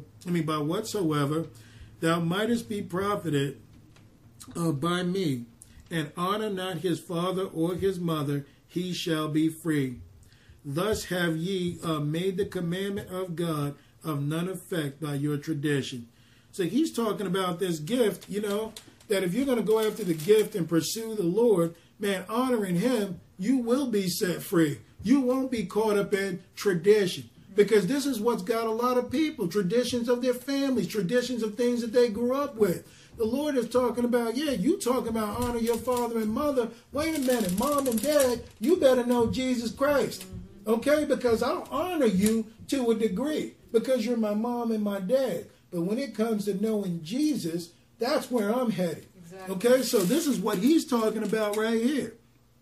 Making a commandment of God of none effect by your traditions. Verse 7. Ye hypocrites, well did Isaiah prophesy of you, saying, this people draweth nigh unto me with their mouth, and honor me with their lips, but their heart is far from me. But in vain they do worship me, teaching for doctrines the commandments of men. And he, so that's all. Oh no, let's keep going. Verse 10. And he called the multitude and said unto them, hear and understand, hear and understand, not that which goeth into the mouth defileth the man, but that which cometh out of the mouth, this defileth the man. Because the Bible says, out of the abundance of the heart, the mouth speaks. Okay, so the Lord is talking about working within, not without. This is why a lot of people are caught up, see? But in vain they do worship me, teaching for doctrines and commandments of men. That's what we got to step outside of and get to know Jesus on a one-on-one level. Mary, I believe Martha was older because after all, Martha invited Jesus into the house. Okay, Martha was setting things up. I believe Mary was her younger sister because Martha seemed more sure of herself. She seemed assertive. She seemed like, I'm in charge. This is what's going on. And then she had the audacity to confront the Lord for authority because that's what she was doing. Why is Mary sitting at your feet when she should be helping me? So she was fighting for a little power there, wondering why her sister is not helping her. And the only family that Jesus is interested in is his. Mm-hmm. Okay? And we're going to get into that. But this is, again, about Mary and Martha. Martha thought because that's my little sister, she should be here. The Lord said, I don't care if she's your sister or not. She's where she needs to be with me. You can come if you want, but I'm just letting you know this is where you both need to be. That's right. Very familiar. Oh, yeah. Verse 12.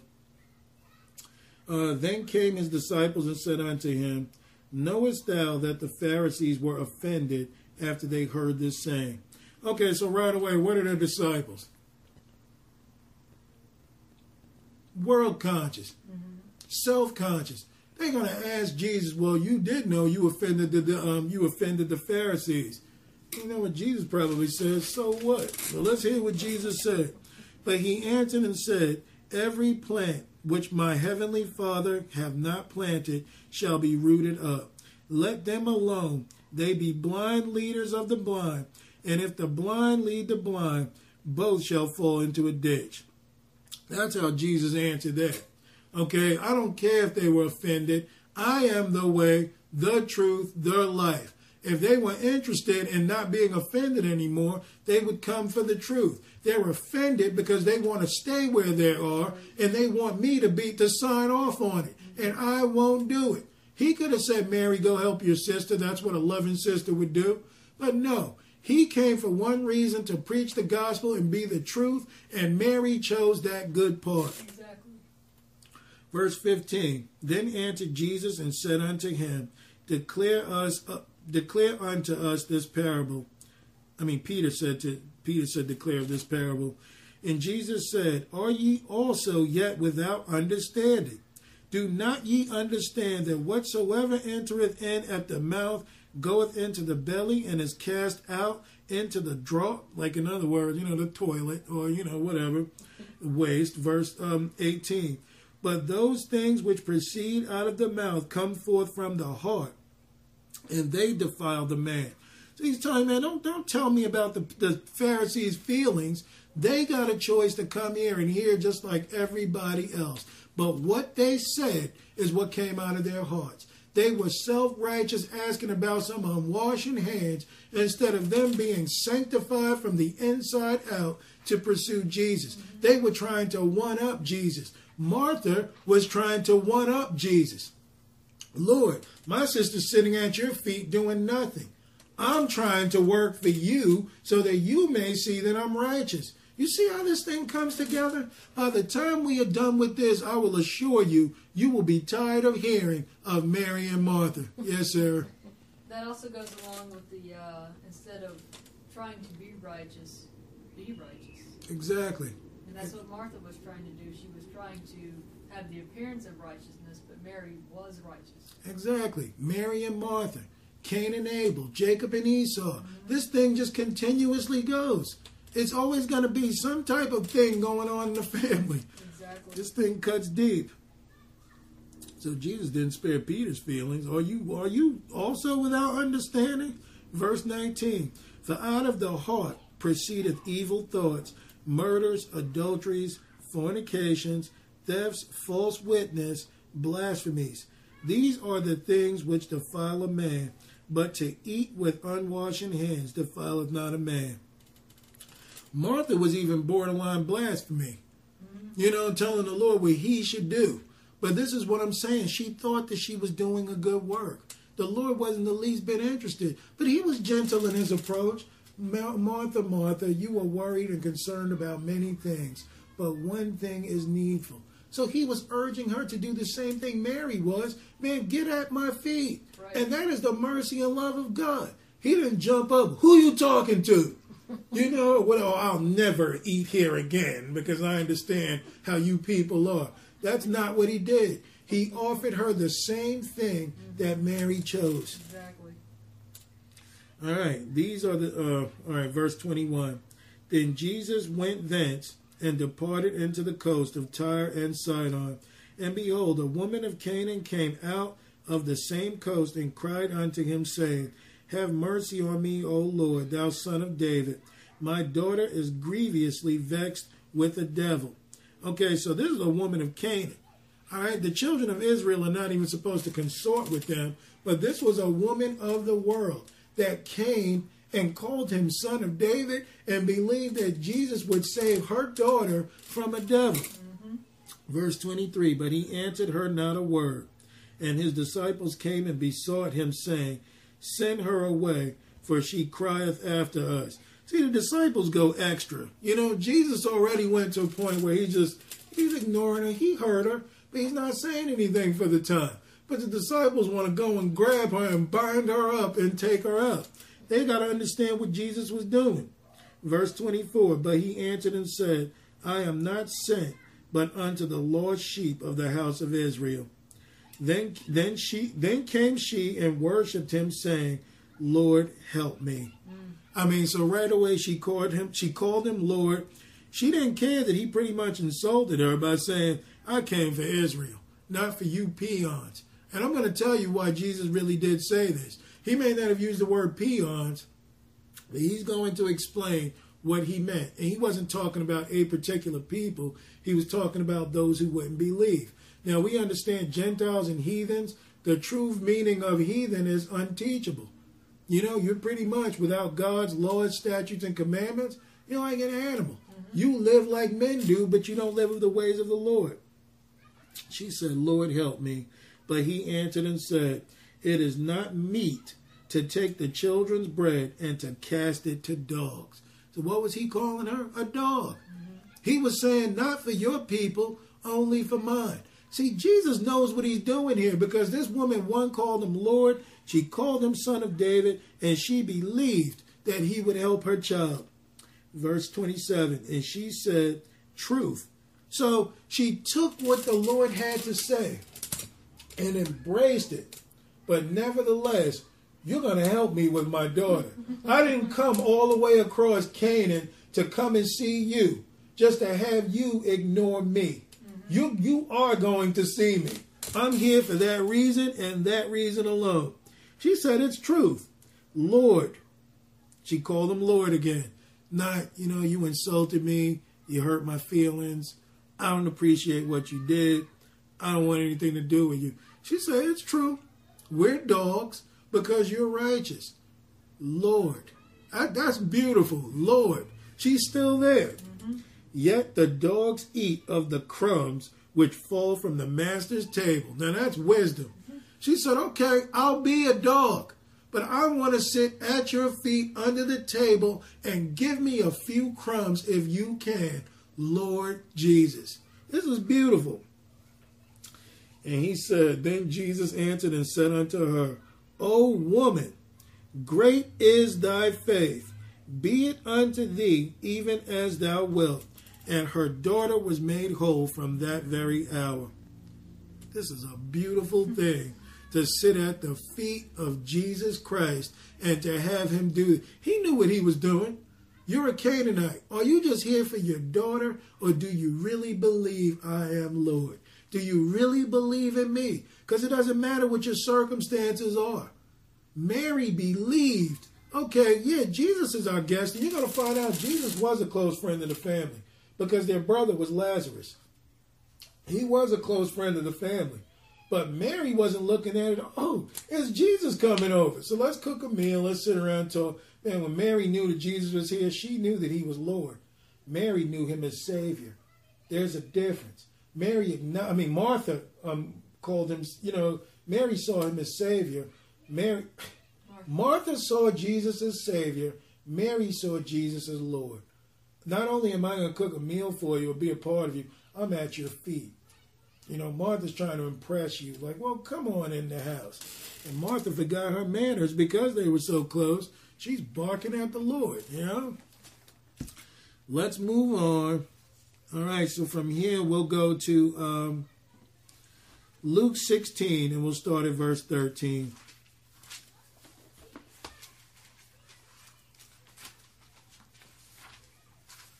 I can't stay here because we got to finish up the second half and get it over with. So I'm going to run through this quick.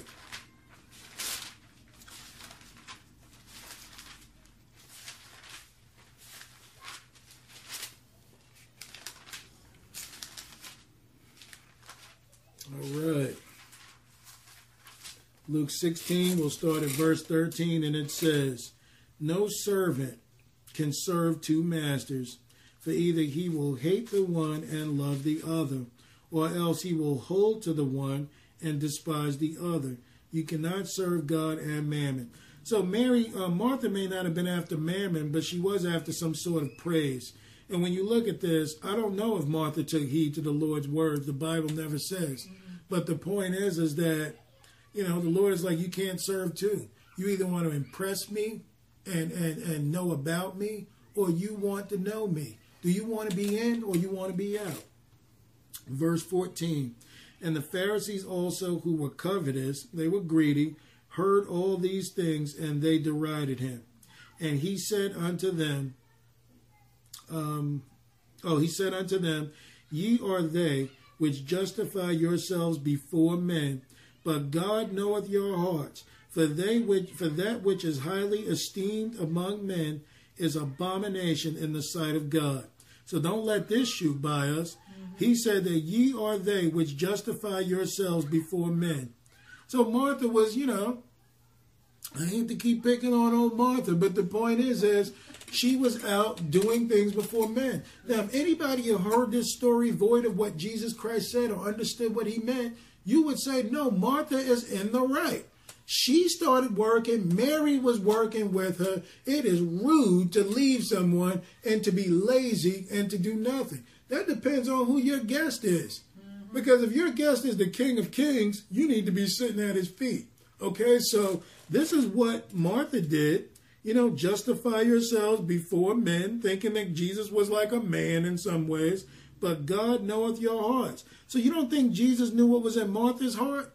Some people would say that which is highly esteemed among men, which is being kind to your guest, is abomination before the sight of the Lord. Why? Because this is how we justify ourselves even at work, even in the world. Lord knows I got to work. I'm pulling down this money because I've got to provide for my family, but you made no time for him. So that which is highly esteemed among men is abomination. You can even point to these holidays. All of these holidays, what did he call them? Vain traditions. That's what he called them, didn't he? In Jeremiah 10, that they were vain works. These are what the Gentiles do after the imagination of their minds. These things have got nothing to do with Jesus. And how dare anybody call Christmas, Halloween, Thanksgiving, Easter, any of these holidays, something of Jesus, knowing that you're doing this for you.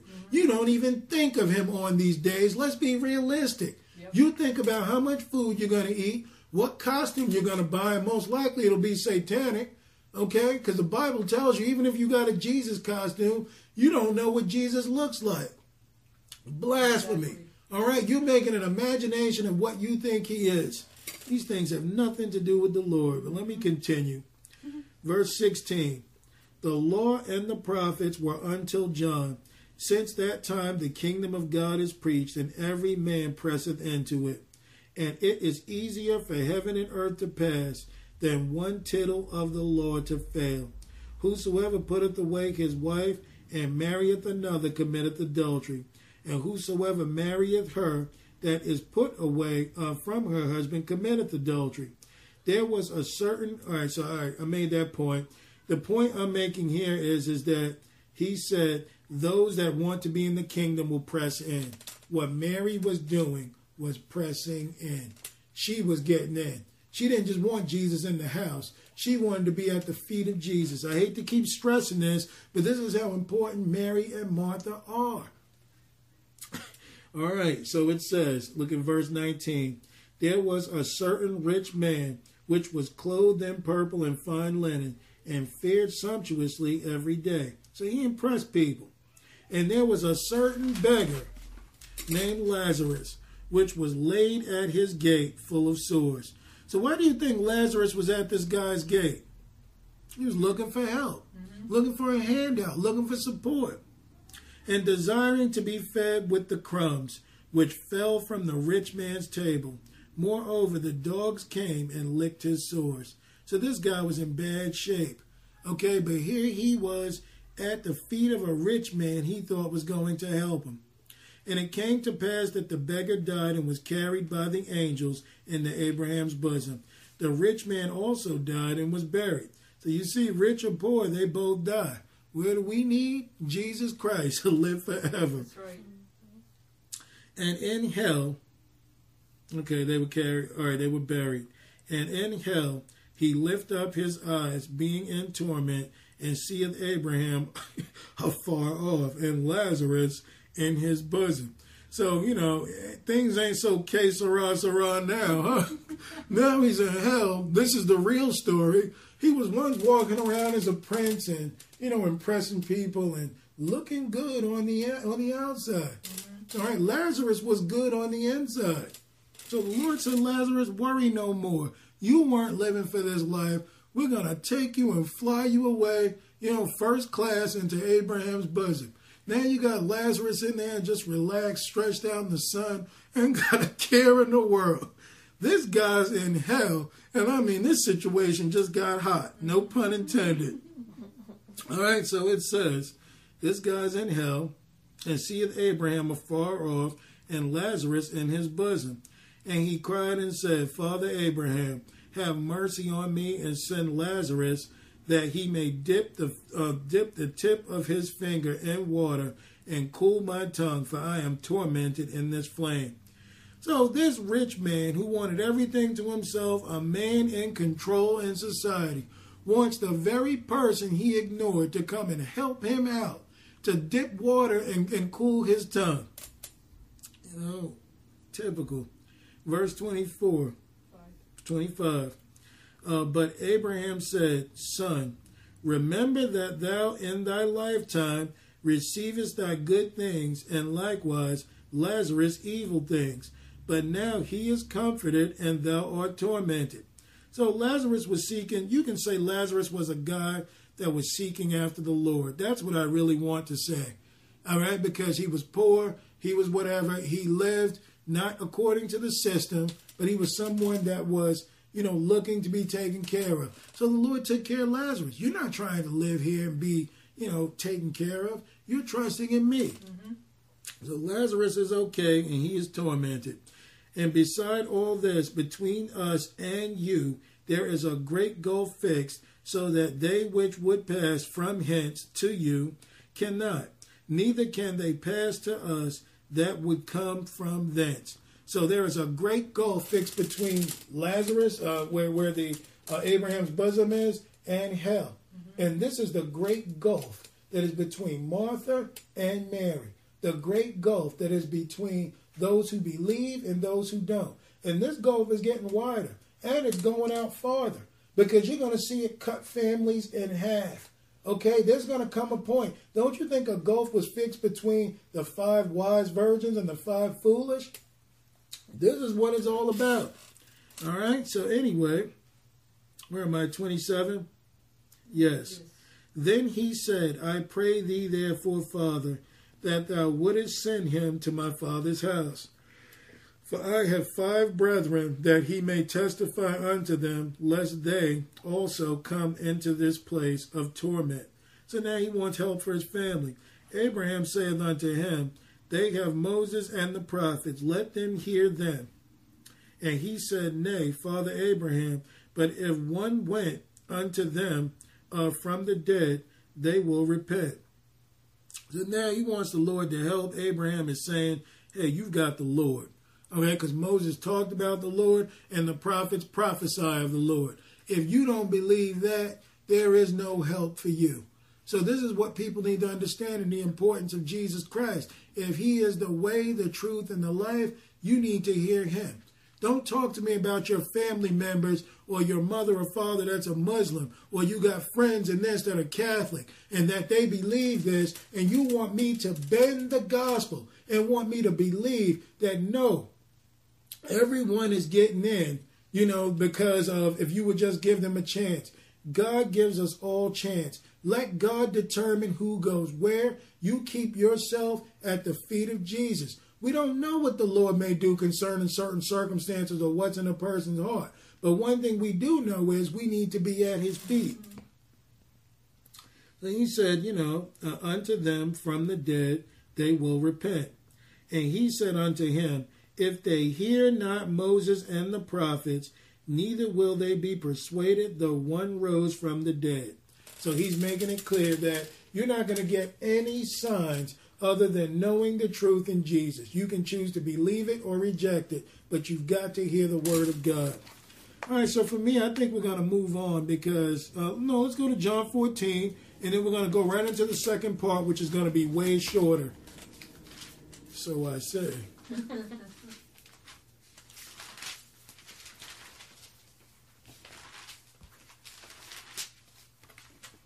Seems like we always end up here one way or another. John 14.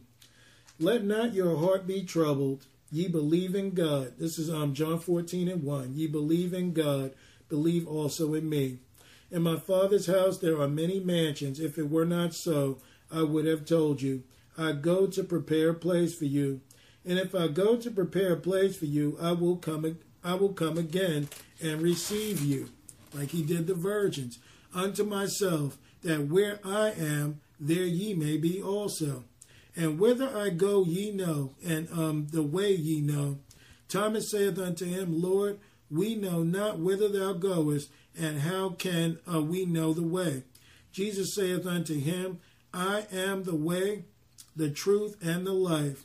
No man cometh unto the Father but by me. If ye had known me, ye should have known my Father also, and from henceforth ye know him and have seen him. So what is he talking about? There's that word know again. Jesus said to Thomas, how can you ask me such questions? You've been with me all this time.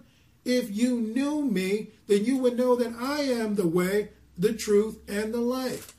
Okay, so this is why Mary was sitting at the feet of Jesus and Martha couldn't figure it out. Verse 8, Philip saith unto him, Lord, shew us the Father, and it sufficeth us.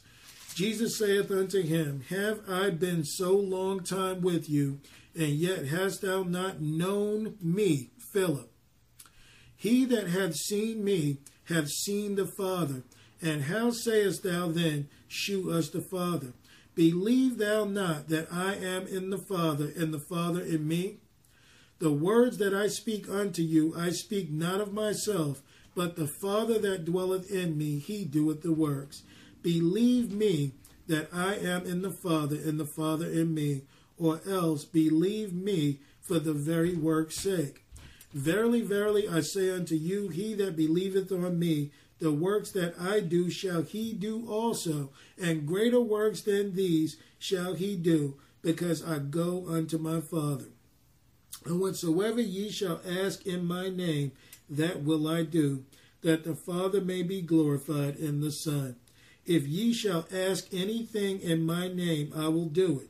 But first, you got to be in him. You see what I'm saying? You got to be in him. So Mary understood, if I want to be in, I need to be all the way in. So he says, if you love me, keep my commandments. Verse 16, and I will pray the Father, and he shall give you another comforter, that he may abide with you forever.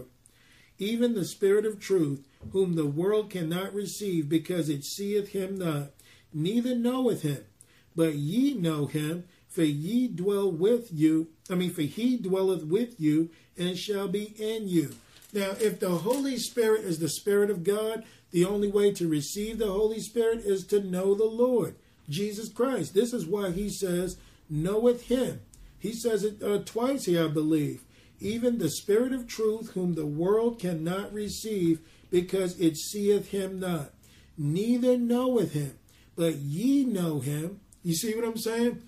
For he dwelleth with you, and shall be in you. So in order to know with Jesus, or to have the Spirit, which gives you a salvation of power, being spirit to spirit with the Lord, we have to know Jesus Christ. We cannot know about Jesus Christ, because all we'll have is the dead letter, but not the Spirit. Okay, so from here, we're going to move on to the second part. Let's go to John 12 and verse 1. So these are two different accounts of the story. But we're going to see that there is more to this story than what we knew before. All right. So it's John 12 and 1, and it says, Then Jesus, 6 days before the Passover, came to Bethany, where Lazarus was, which had been dead, whom he raised from the dead. There they made him a supper, and Martha served, but Lazarus was one of them that sat at the table with him. So you see, this is the second half. This is John 12 and verse 1. But we notice in here, Lazarus was just raised from the dead in the last chapter. So now they're having a celebration concerning the Lord. Remember, Mary and Martha wept because Lazarus was dead, and Jesus was so moved by the weeping that he raised Lazarus from the dead. So now they're all sitting here at the table. So you get the sense that Martha wanted to impress the Lord by that which was done. So Mary took a different approach. Martha said, man, he raised my son or my brother or whomever Lazarus was to them. I can't remember offhand, but he's there. But yet and still, they're excited about this, so they want to do something for the Lord. So what is Martha doing? Her solemn feast and her assemblies, her vain oblations, which is nothing wrong with being thankful. But the Lord didn't tell Martha to come here, but he wasn't going to take from Mary what was what. But Martha asked, and the Lord said, well, this is what your sister Mary is doing. Yep. All right, so Martha, being pleased at what the Lord did, she wanted to impress him. The Lord wanted Martha. All right, so look at verse 3. Then took Mary a pound of ointment and spikenard, very costly, and anointed the feet of Jesus, and wiped his feet with her hair, and the house was filled with the odor of the ointment. So we understand Mary wasn't just at Jesus' feet. Mary was also anointing Jesus' feet with oil, getting him ready for his crucifixion. So you see, that was also needful. That Mary was giving the Lord what he needed, but Mary was also showing humility. Lord, I'm not going to put on a big supper for you. I'm going to give you what I have. And she took her very hair and wiped his feet with the ointment. Mm-hmm. What a beautiful thing. Look at verse 4. Then saith one of his disciples, Judas Iscariot, Simon's son, which should betray him, why was not this ointment sold for 300 pence and given to the poor? Okay, so he's missing the point. See, but he's got the mentality of Martha. Mm-hmm. He saw this work going on. Wait a minute, we could sell this and give it to the poor. That would be a work of the Lord. But he's missing the relationship of how much you consider the Lord. Mm-hmm. Now, Iscariot wanted to look good, I guess, by, I'm doing work for you. So see, I didn't take the money and keep it for self. I gave it to the poor. But see, they're not understanding that married is seeking relationship. All right, so it says, verse 6, this he said, not that he cared for the poor, but because he was a thief and had a bag and bear what was put therein. So you can't believe everything people say. Jesus said there'd be false prophets among you. So he didn't care for the poor. And this is what people are doing. You give to me and I'll give to you. Creflo Dollar. But what does Creflo care? Not for the poor. Because if Creflo cared for the poor, and this thing is really about giving so you receive, then spill it back to the people and let's play this game of us all being rich and wealthy and powerful. So Creflo doesn't believe his own teachings. Creflo gives, or he gives to self, and they give to Creflo. Now you tell me how that adds up. And you believe that Creflo is giving the money to the Lord? What is the Lord going to do with your money in heaven? Buy more golden sandals? What is he going to do? Work on building other things? He doesn't need it. So that's a false gospel. But look at what Judas saw, an opportunity that he may dig in and get what he wants out of the deal. Exactly. He's a thief. You're hearing the noble words, noble sentiments of a thief. And that's what you're hearing in these churches that don't care anything about the people of God. They don't want you knowing Jesus, because if you know Jesus and you get built up in Jesus, then they are nothing. And they want to stay somebody, so they'll hide the truth in unrighteousness, so you will never have a relationship. Yeah, go ahead. What does he say about he's the true shepherd, about the thieves and robbers that come in? That's John 10. Yeah. When he's talking, well, he's saying that the very same thing here about Judas. Calling him a thief and a robber. A thief and a robber. He was a thief. You know, this is something. But he's trying to be noble, just like some of these pastors are doing in the church. They don't want you, they want your money. They need to stay afloat. And these are things that we need to realize. It's not the appearance of looking good, it's actually being righteous. Let's go to Matthew 6. And believe it or not, we don't have much longer.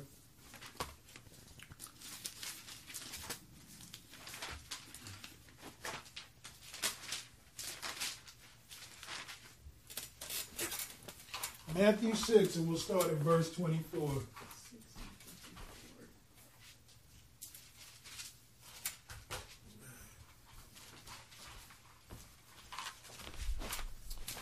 All right, Matthew 6 and 24. Here we hear it again. No man can serve two masters, for either he will hate one and love the other, or else he will hold to one and despise the other. You cannot serve God and mammon. Now, we covered that. Therefore I say unto you, take no thought for your life, what ye shall eat or what ye shall drink, nor yet for your body, what ye shall put on. Is not the life more than meat, and the body more than raiment? So you see, the Lord is trying to take their eyes off of their self-conscious, world-conscious minds and turn them on to Him. Okay, this is what this is about. So this is why He's trying to gather them in Egypt and in the wilderness to bring them unto the Spirit. Verse 26. Behold, the fowls of the air, for they sow not, neither do they reap, nor gather into barns, yet your heavenly Father feedeth them. Are ye not much better than they? So, seeking a relationship with the Lord, He's going to take care of this. Look at 27. Which of you, by taking thought, can add 1 cubit unto his stature? And why take ye thought for raiment? Consider the lilies of the field, how they grow. They toil not, neither do they spin. And yet I say unto you that even Solomon in all his glory was not arrayed like one of these. Wherefore, if God so clothe the grass of the field, which today is, and tomorrow is cast into the oven, shall He not much more clothe you, O ye of little faith? Therefore take no thought, saying what ye shall eat, or what ye shall drink, or wherewithal shall ye be clothed. For after all these things do the Gentiles seek. For your heavenly Father knoweth that ye have need of all these things. So, you see, this is where they get it backwards. There's nothing wrong with doing work for the Lord. Jesus said many will say they work and then we do all these things They had no relationship. So the Lord is saying the Gentiles think like this. The Gentiles want to make all they can, do all they can for self, and then if there's a little time for God, maybe. If I can fit it in, then I'll make some time for him. So he's saying that this is how the Gentiles walk. Like Ephesians says, in the vanity of their minds. But look at this. Verse 33, this is it. But seek ye first the kingdom of God and his righteousness, and all these things shall be added unto you. So this is exactly what Mary was doing, seeking the kingdom, seeking the Lord, the relationship, because that's what gets you in, and his righteousness, and all those things will be added. So you won't have to be like Martha, setting tables, trying to be important and trying to impress. You can be like Mary, full of righteousness, not the appearance of being righteous. And how you know that Martha wasn't righteous is this. She wanted the Lord to like what she was doing and not pay attention to him. And then had the nerve to get mad and then tell him, don't you even care? So where was the righteousness? Do righteous people talk to their Lord that way? No. So there was no righteousness in Martha. She might have been grateful, but there was the appearance of being righteous was more important to her than relationship. Mm-hmm. Next. Let's go to Luke 4 and we'll start at verse 1. Anyone wants to add anything, they can. But see, that's what was in Martha, even though she might have been grateful. But what was in her was the frustration and the agitation towards the Lord to stop her party. She wanted to have her thing going. And little Lazarus there at the table watching on, seeing everything that was going on there. All right. All right, Luke 4 and 1. And Jesus, being full of the Holy Ghost, returned from Jordan and was led by the Spirit into the wilderness. So where did the Spirit take Jesus? Into the wilderness to work it out in the soul. Mm-hmm. Being 40 days tempted of the devil, and in those days he did eat nothing, and when they were ended, he afterward hungered. And the devil said unto him, If thou be the Son of God, command this stone that it be made bread. And Jesus answered him and said, It is written, that man shall not live by bread alone, but by every word of God. Okay, so the word of God is more important than the bread. Just like we read in Matthew 6. Knowing this word and becoming the word and having a relationship with the living word is what you live on, not by anything else. So you guys know this story. At the end of this, Jesus came in power of the Spirit and began to do the works of God. Okay, so we're not relying on carnal, physical things and relationships to walk with Jesus. What we're looking forward to is relationship with him, that he may take care of all our needs. That's better than a pot of gold. That's better than endless treasure, because his treasure truly is endless. Our treasure, yeah, you can dig up all the gold in this world, but guess what? When you die, that treasure ain't coming with you. So the treasure that God stores up for us is timeless. It goes on and on. So this is what Mary was seeking, and Martha wasn't. All right, so from here, let's move on. Let's go to John 6 and 63.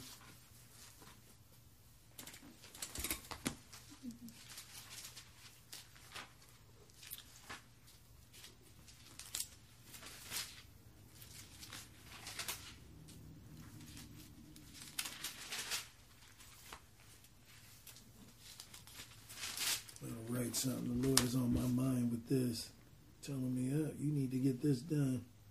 All right. So y'all can add something real quick. It is, this really just boils down, and you see it in this topic of Martha and Mary, is that if we're not careful, because the Pharisees were always religious, and what did the Pharisees do, and the Sadducees? They always tried to come against Jesus Christ. Always. Because they knew that how they were living was religious nonsense, I guess you could say. It was always of their works. And what did he say? You're sepulchres. Mm-hmm. Whited sepulchres, which means you're empty tombs. Exactly. No life, full of dead works, Right. having nothing to do with God's Spirit. That was a great scripture, too. But anyway, Jesus knew. Look at verse 61. When Jesus knew in himself that his disciples murmured at it, he said unto them, doth this offend you? As a matter of fact, we're going to have to back it up because I'm seeing something here that's going to make more sense. All right, now remember, look at verse 51. I am the living bread which came down from heaven. If any man eat of this bread, he shall live forever. And the bread that I will give is my flesh, which I will give for the life of the world. So what is Jesus talking about? His own sacrifice, but being the bread of life, us feeding from him. All right, now he's going to take it a little deeper. The Jews therefore strove among themselves, saying, how can this man give us his flesh to eat? And Jesus said unto them, verily, verily, I say unto you, except ye eat the flesh of the Son of Man, and drink his blood, ye have no life in you.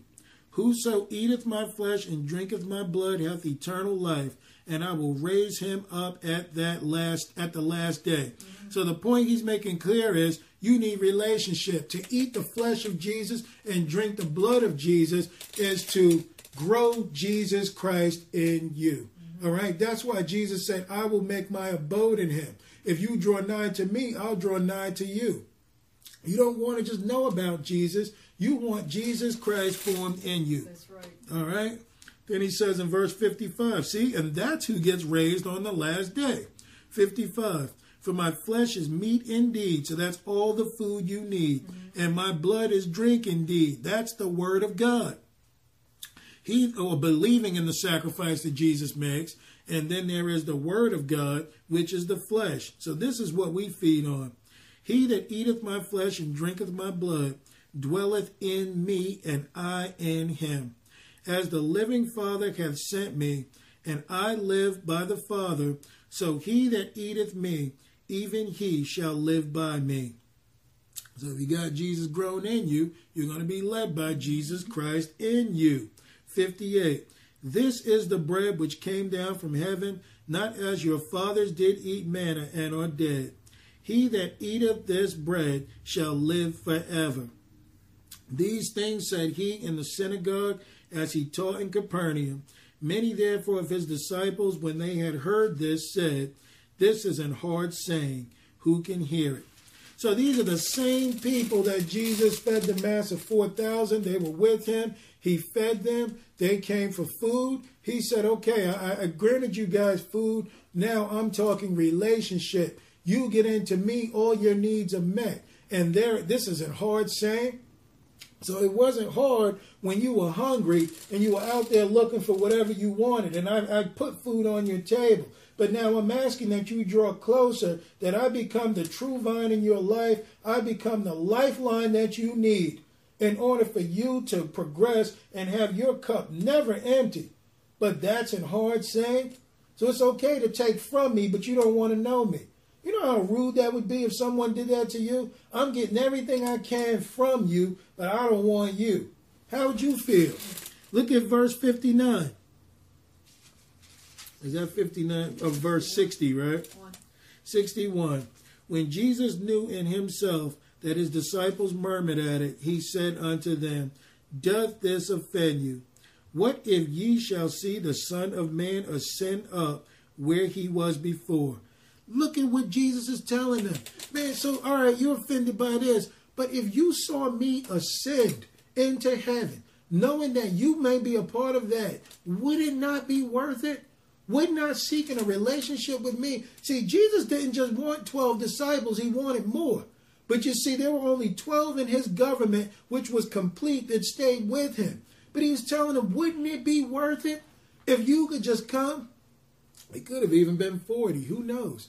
It could have been some number of 144. Who knows what the Lord was trying to do, but how many people believed? But here's the point. He's trying to tell them, man, wouldn't it be worth it if you can see this? It's your prophecy. Exactly. Verse 63. It is the spirit that quickeneth, the flesh profiteth nothing. Get your eyes focused on me, Martha, and not in the kitchen what you can do for me. Be like Mary. All right, so it says, the flesh profiteth nothing. The words that I speak unto you, they are spirit and they are life. But there are some of you that believe not. For Jesus knew from the beginning who they were that believed not, and who should betray him. And he said, therefore said I unto you, that no man can come unto me, except it were given unto him of my Father. From that time, many of his disciples went back and walked no more with him. John 6:66, this occurs, and you can pretty much say they received the mark. Because if you walk away from Jesus, how do you come back? That means your allegiance is to something else. I love this world. I love the wilderness. It wasn't so bad in Egypt after all. At least they fed me, even though I was a slave. Verse 68. I love Peter.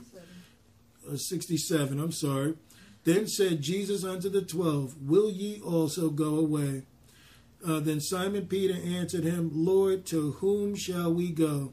Thou hast the words of eternal life, and we believe and are sure that thou art that Christ, the Son of the living God. Don't you think Mary figured this out? That's why she was at his feet. I don't know if Martha turned away or not, so I can't really say anything on that.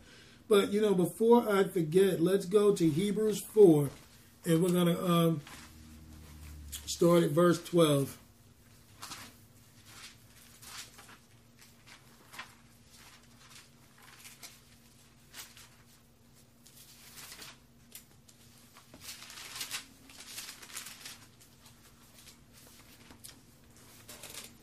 Let's start at verse 11. And it says, Hebrews 4:11, let us labor therefore and enter into that rest, lest any man fall after the same example of unbelief. Did we not just read this? Yep. About in the beginning, an example to read where other people messed up so that we may go into the promise. So he says, let's read that again. Let us labor, therefore, to enter into the rest. That's what Mary was laboring. They were both laboring. One was laboring to know him. The other was laboring to impress him. All right, lest any man fall after the same example of unbelief. For the word of God is quick and powerful and sharper than any two-edged sword, piercing even to the dividing asunder of soul and spirit, and of the joints and marrow, and is a discerner and the thoughts and intents of the heart. That's why when Jesus told them, my words are spirit and they are life, they walked away. That's why Mary was sitting to hear the word of Jesus, and Martha was up doing something else. You see how it had divided between soul and spirit? One was into themselves, the other was into God. And this sword, like I said, in this gulf, it's going to cut much farther.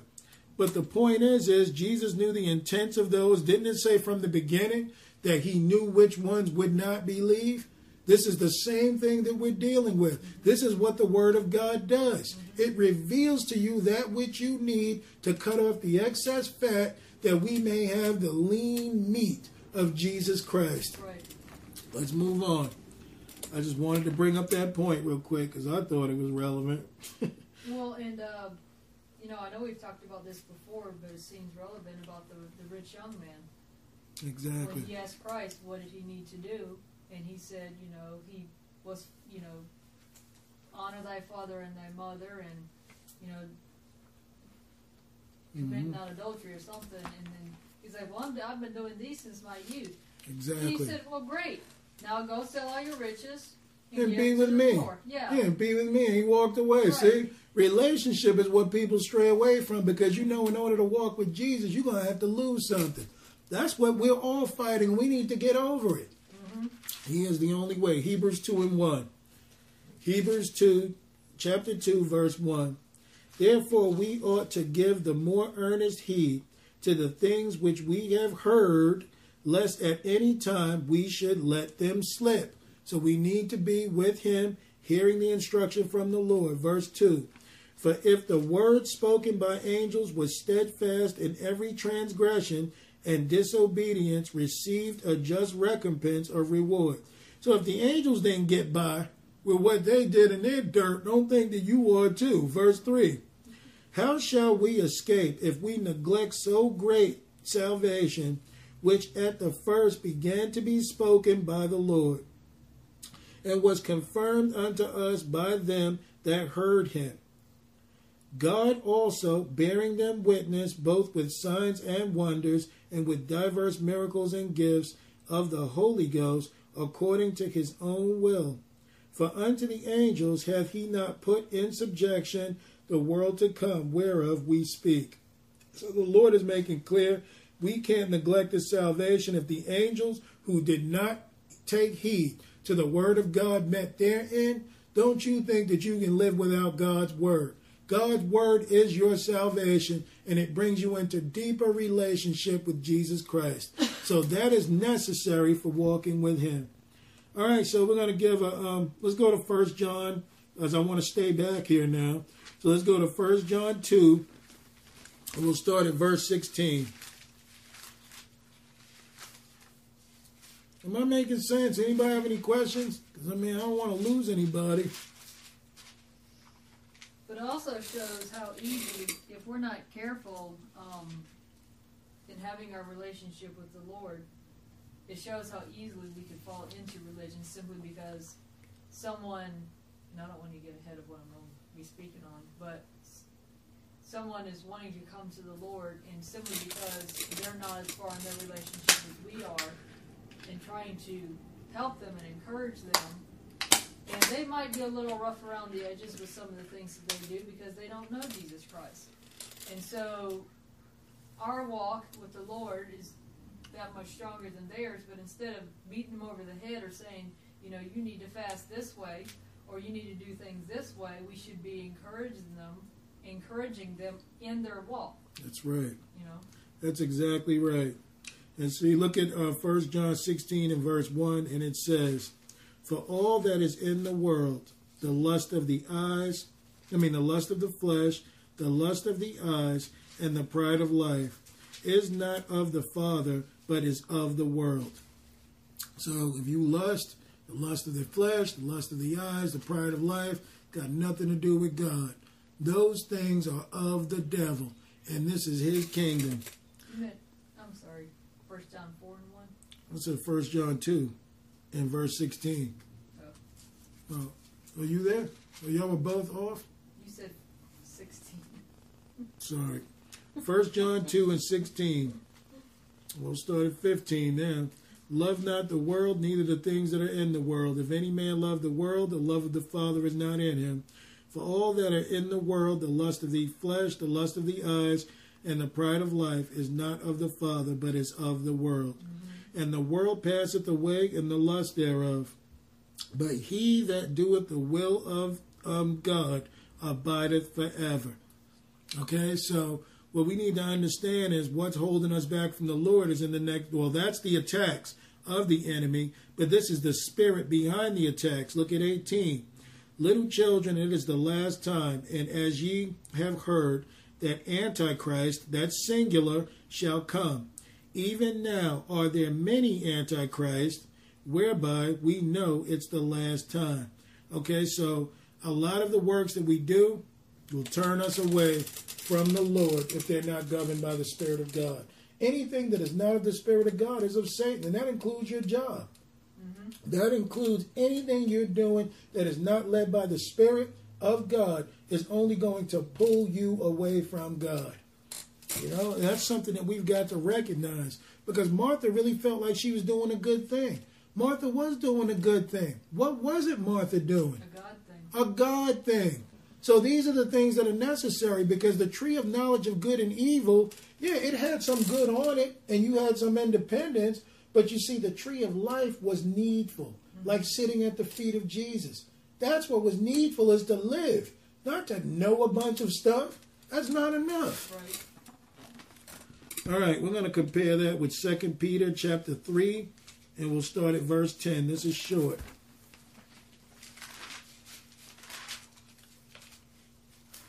That's back one book.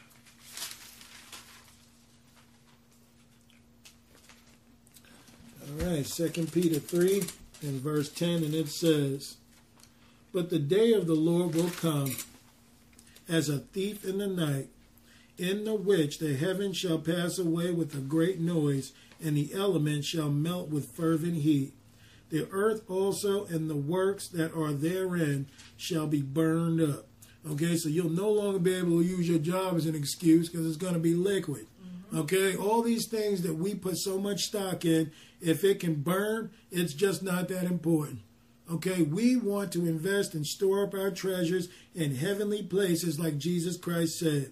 "Seeing then that all these things shall be dissolved, what manner of persons ought ye to be in all holy conversation and godliness, looking for and hasting unto the coming of the day of God, wherein the heavens being on fire shall be dissolved, and the elements shall melt with fervent heat? Nevertheless, we, according to his promise, look for new heavens and new earth, wherein dwelleth righteousness. Wherefore, beloved, seeing that ye look for such things, be diligent that ye may be found of him in peace, without spot and blameless." So we want to be able to be with him so we don't fall off track. I do want to make 2 or 3 quick examples, and then I'm going to conclude from there. Okay, so from here, let's go to Matthew 10 and verse 32. We are about done.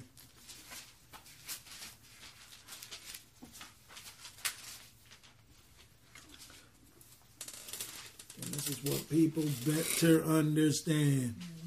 God is not concerned with blood relations. It's great if they're all blood related and they come.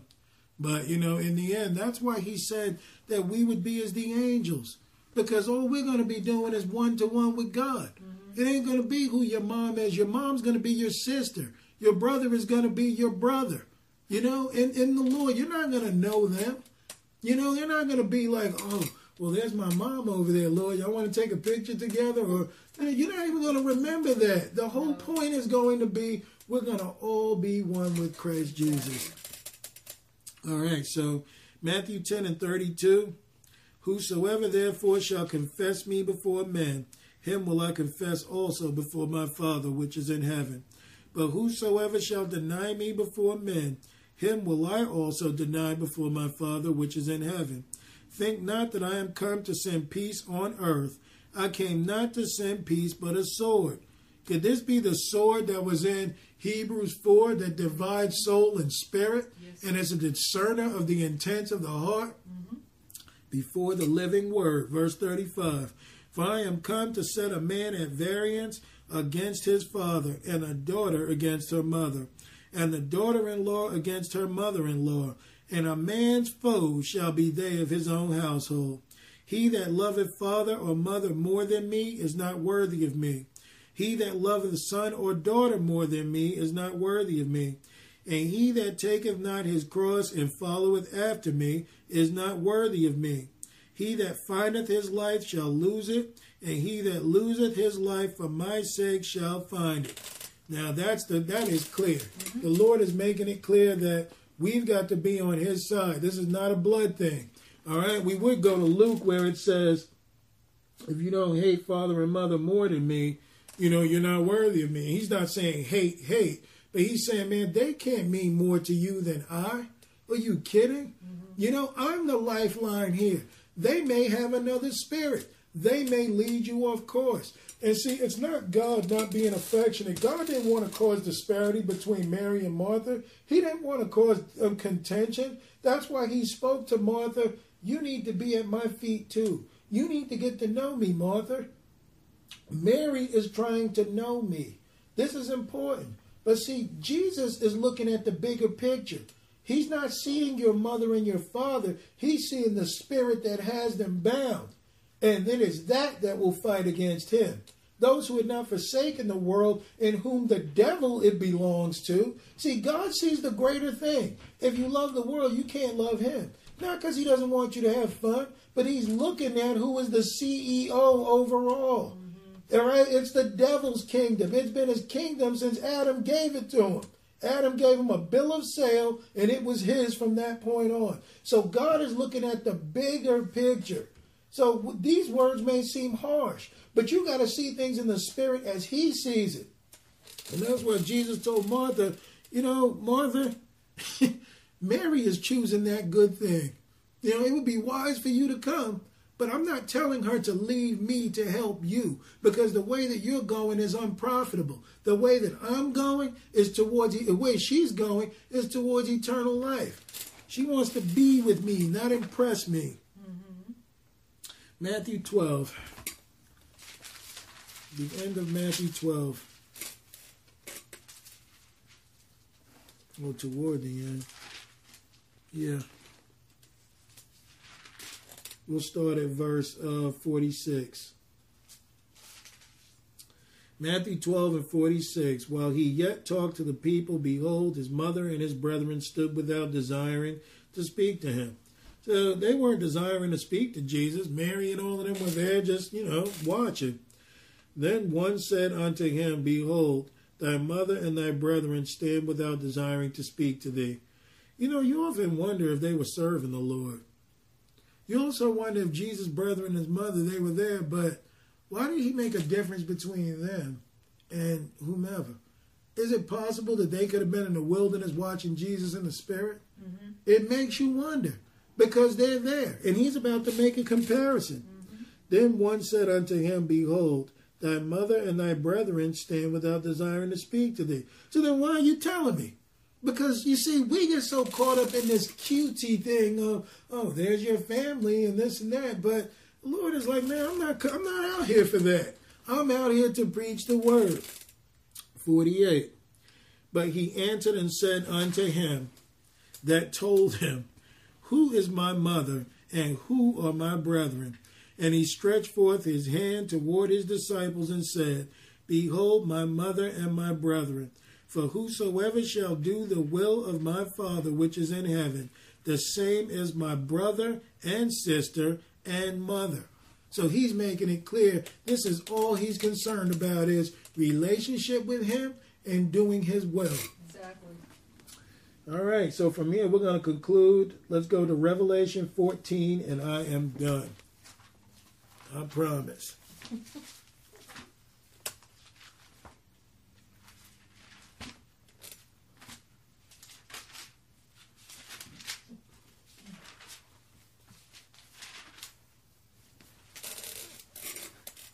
All right, Revelation 14 and 1. And it says, you there? Everybody there? Mm-hmm. And I looked, and lo, a lamb stood on the Mount Sion, and with him 144,000, having his Father's name written in their foreheads. And I heard a voice from heaven as a voice of many waters, and as the voice of a great thunder. And I heard the voice of harpers harping with their harps. And they sung, and it were a new song before the throne, and before the four beasts and the elders, and no man could learn that song, but the 144,000 which were redeemed from the earth. Brand new understanding.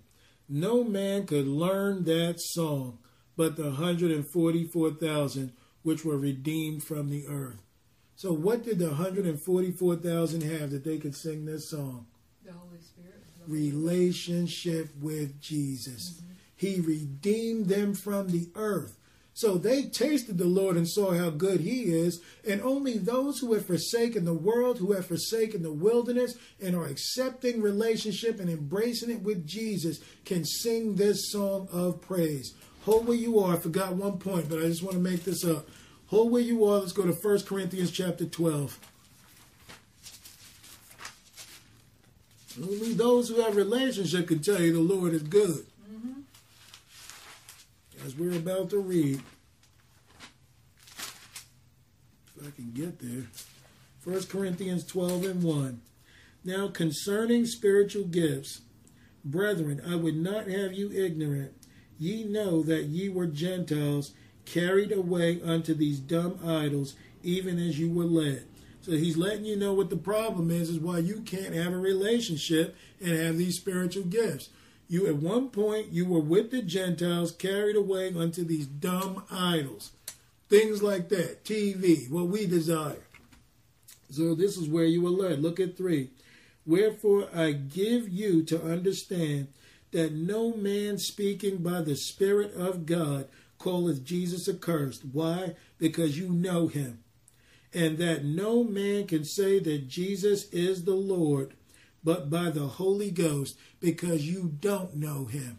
You see that difference? If you don't know him, you can't pretend to know him. You know about him. He is your Lord when you do what he says.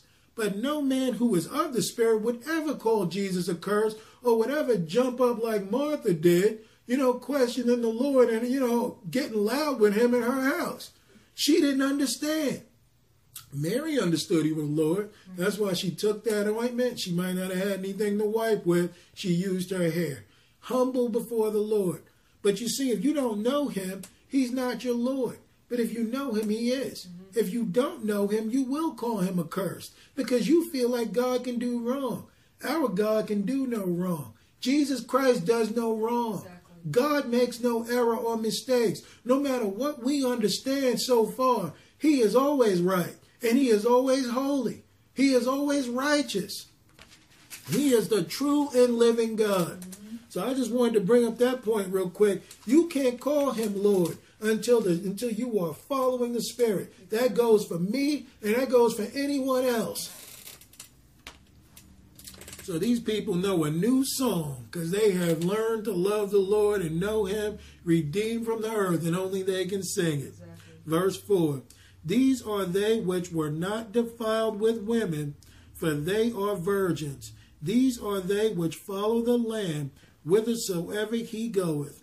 They were redeemed from among men, being the first fruits unto God and to the Lamb. This is a mouthful. All right, you got the virgins there. Could they be the wise ones? Yes. They didn't defile themselves with women, meaning like they stayed from sin. They did everything righteous within God. Mm-hmm. Okay, and then it says, which followeth whithersoever he goeth. So if the Lord goes into the promised land, that's where you're going. Mm-hmm. Don't you think Mary was doing that? Mm-hmm. She was following him wherever he was. Not trying to impress him.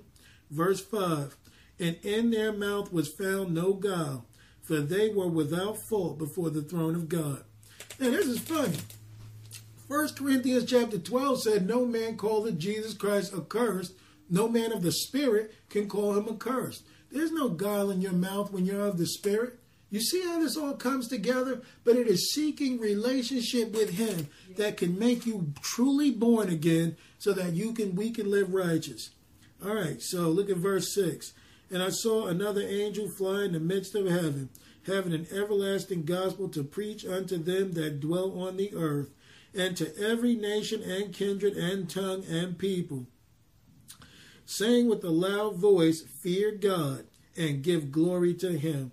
For the hour is his judgment for the hour of his judgment is come. And worship him that made heaven and earth and the sea and the fountains of water. And all of that is Jesus, the creator of all things. All of this is about worshiping him. Fear the Lord is the beginning of all wisdom. Why a lot of us don't do what he says? Because we don't fear him. Mm-hmm. A healthy dose of fear or fearing the Lord is healthy. It is essential to our growth. Verse 8. And there followed another angel saying, Babylon is fallen, that great city, because she made all nations drink of her wine, of the wrath of her fornication. So you see, even this Babylon, even this world that we put all our stock in versus Jesus, it's going to be thrown down. Okay, so the only thing you're going to have is Jesus. Nothing is going to last. Verse 9. And the third angel followed them, saying with a loud voice, if any man worship the beast and his image, and receive his mark in his forehead or in his hand, the same shall drink of the wine of the wrath of God, which is poured out without mixture into the cup of his indignation, and he shall be tormented with fire and brimstone in the presence of the holy angels and in the presence of the Lamb. So it's telling them here, those who receive the mark, what is it? The name of the beast or the number of his name. So are you like the beast? Is Christ your head, or if the world's your head? If the world's your head, then the devil is your head, which makes you a beast. Do you identify with the beast? Do you do what the beast does? Because if you do what the beast does, you cannot walk with God. So that's the point that he's making here. And they will, fiery indignation? Man, not for me. Verse 11. And the smoke of their torment ascendeth up forever and ever, and they have no rest day or night, who worship the beast and his image, and whosoever receiveth the mark of his name. You don't want to identify with anything, and the only way, anything that is not of God, because anything that is not of God is of Satan. So we need to have a relationship with him and be in him. Here is the patience of the saints. Here are they that keep the commandments of God and the faith of Jesus. And I want to say amen to that. The relationship with him is what's going to take us through this whole thing. But see, you don't want to be Martha, the appearance of being righteous. You don't want to be Martha, working her way to salvation, void of a relationship. Because see, the having the Spirit or having faith will lead unto good works. But you first must have the faith. Okay, so we want to be Mary and not Martha. So hopefully, that's the study tonight, but hopefully everyone understands a little bit better what this is about. And it's not just Mary and Martha. They were the first, they were not the first to come along. They were probably the most recent toward the end. Well, actually, at the end, you've got those who received the mark of God and those who received the mark of the beast. But this thing has been going on from Cain and Abel, Jacob and Esau, Isaac and Ishmael. It goes on and on and on. So we need a relationship with the Lord to be like him, to be truly born again and not of the beast. That's right. You want Mary, not Martha. So Sarah can come up and present, and after that, Melissa's going to pray out. So let's have that.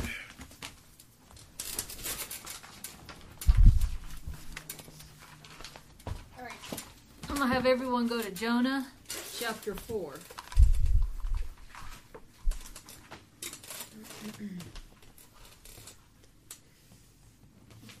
So a little bit of introduction into Jonah is, well, everyone's getting there. We all know about Jonah in the well and how he was commanded of God to go into Nineveh and to preach to them. But instead of doing that, he ran and he headed toward Tarshish and ended up in Joppa. And then from there he sailed on a ship, and during that time the wind was very great and the storm was very great. And it woke Jonah up, and he told the men that, he was at fault, that he tried to run away from God. And he said that the only thing that would save them is that if they were to cast him into the ocean. And so they did, and it calmed down the sea. And during that time, a great fish, we presume a whale, came and swallowed up Jonah for 3 days.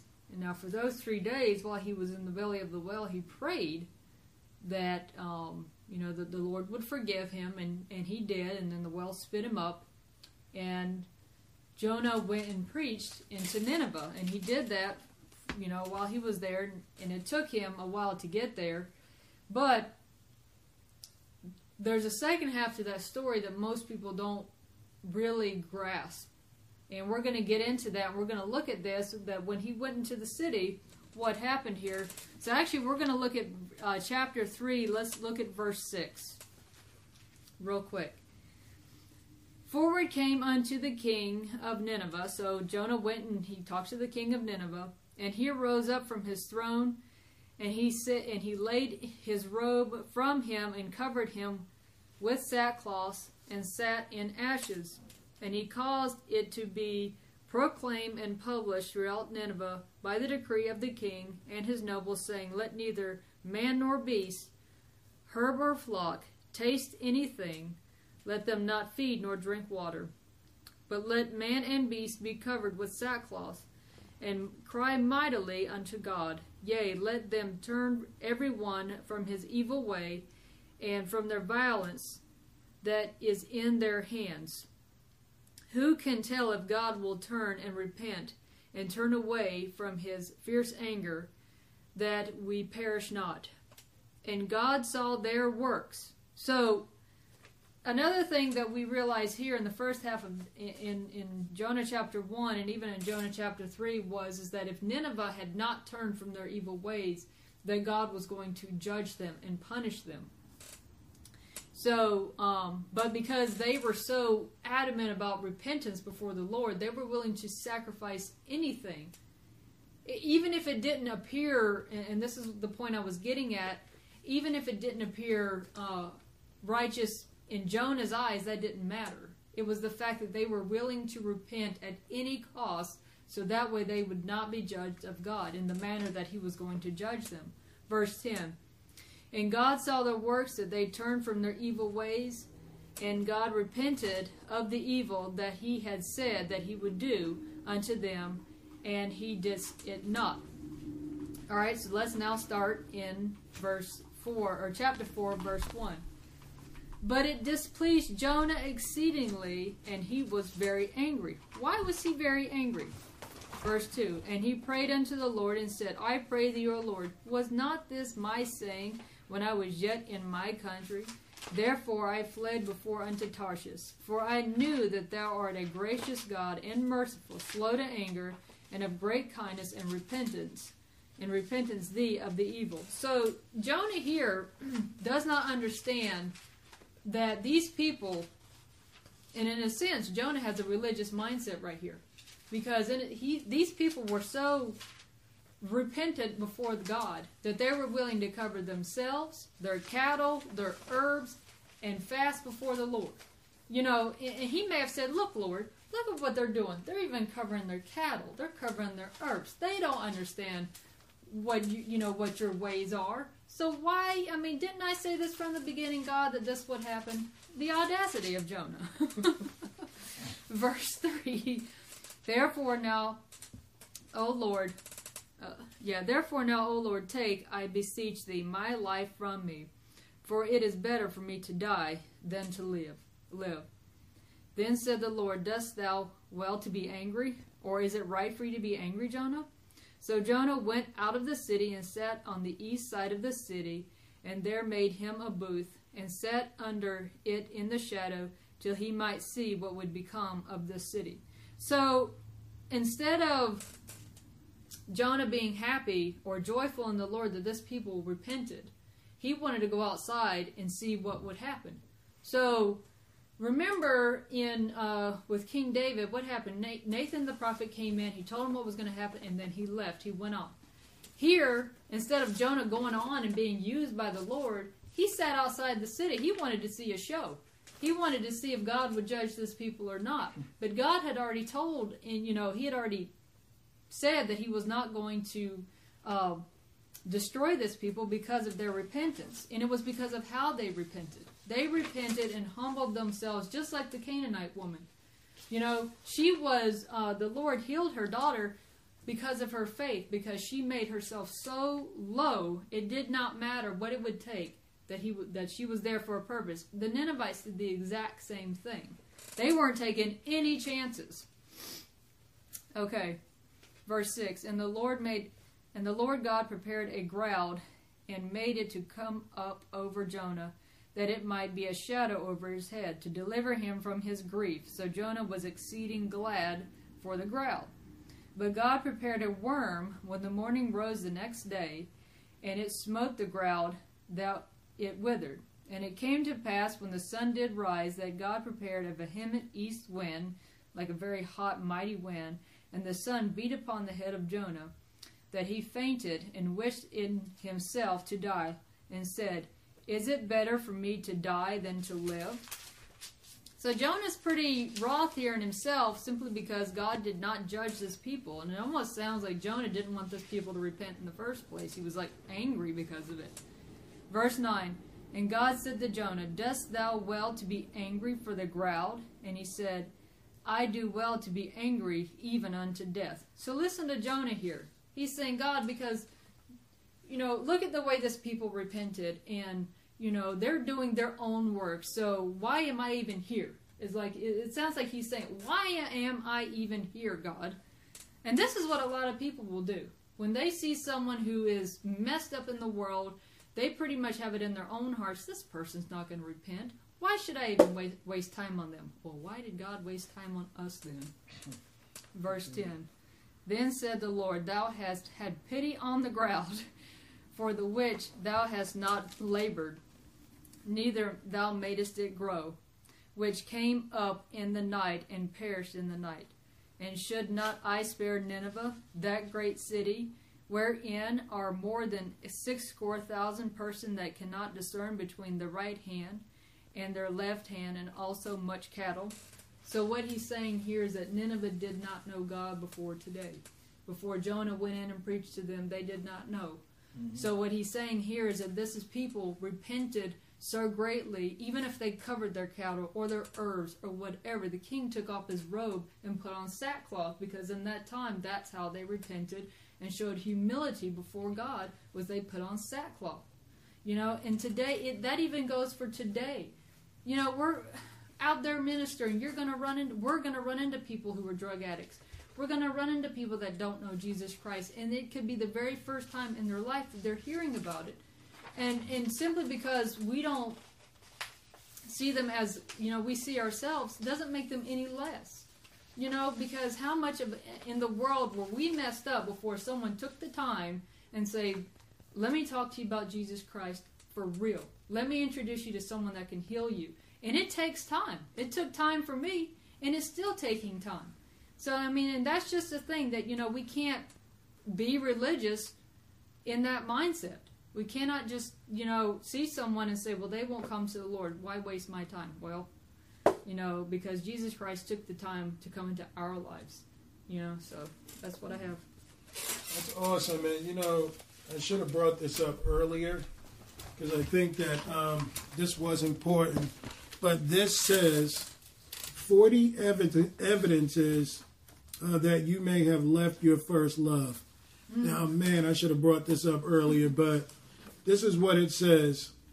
You can go hours or days without having more than a passing thought of him. You see, so that's something we just all have to check ourselves. Don't get offended by this, guys. You know, you just want to improve. You don't have a strong desire to spend time with him. You don't have a strong hunger for the word. Bible reading is a chore, something to mark off your to-do list. This is 4. Spending time in prayer is a burden duty rather than a delight. This is 5. Your worship is formal, dry, lifeless, merely going through the motions. This is 6. Private prayer and worship are almost non-existent, cold and dry. This is 7. You are more concerned about physical health, well-being, and comfort than about the well-being and condition of your soul. Man, this is 7. This is 8. I think that was 7. This is 8. You crave physical food while having little appetite for spiritual food. This is 9. You crave human companionship more than a relationship with Christ. This is 10.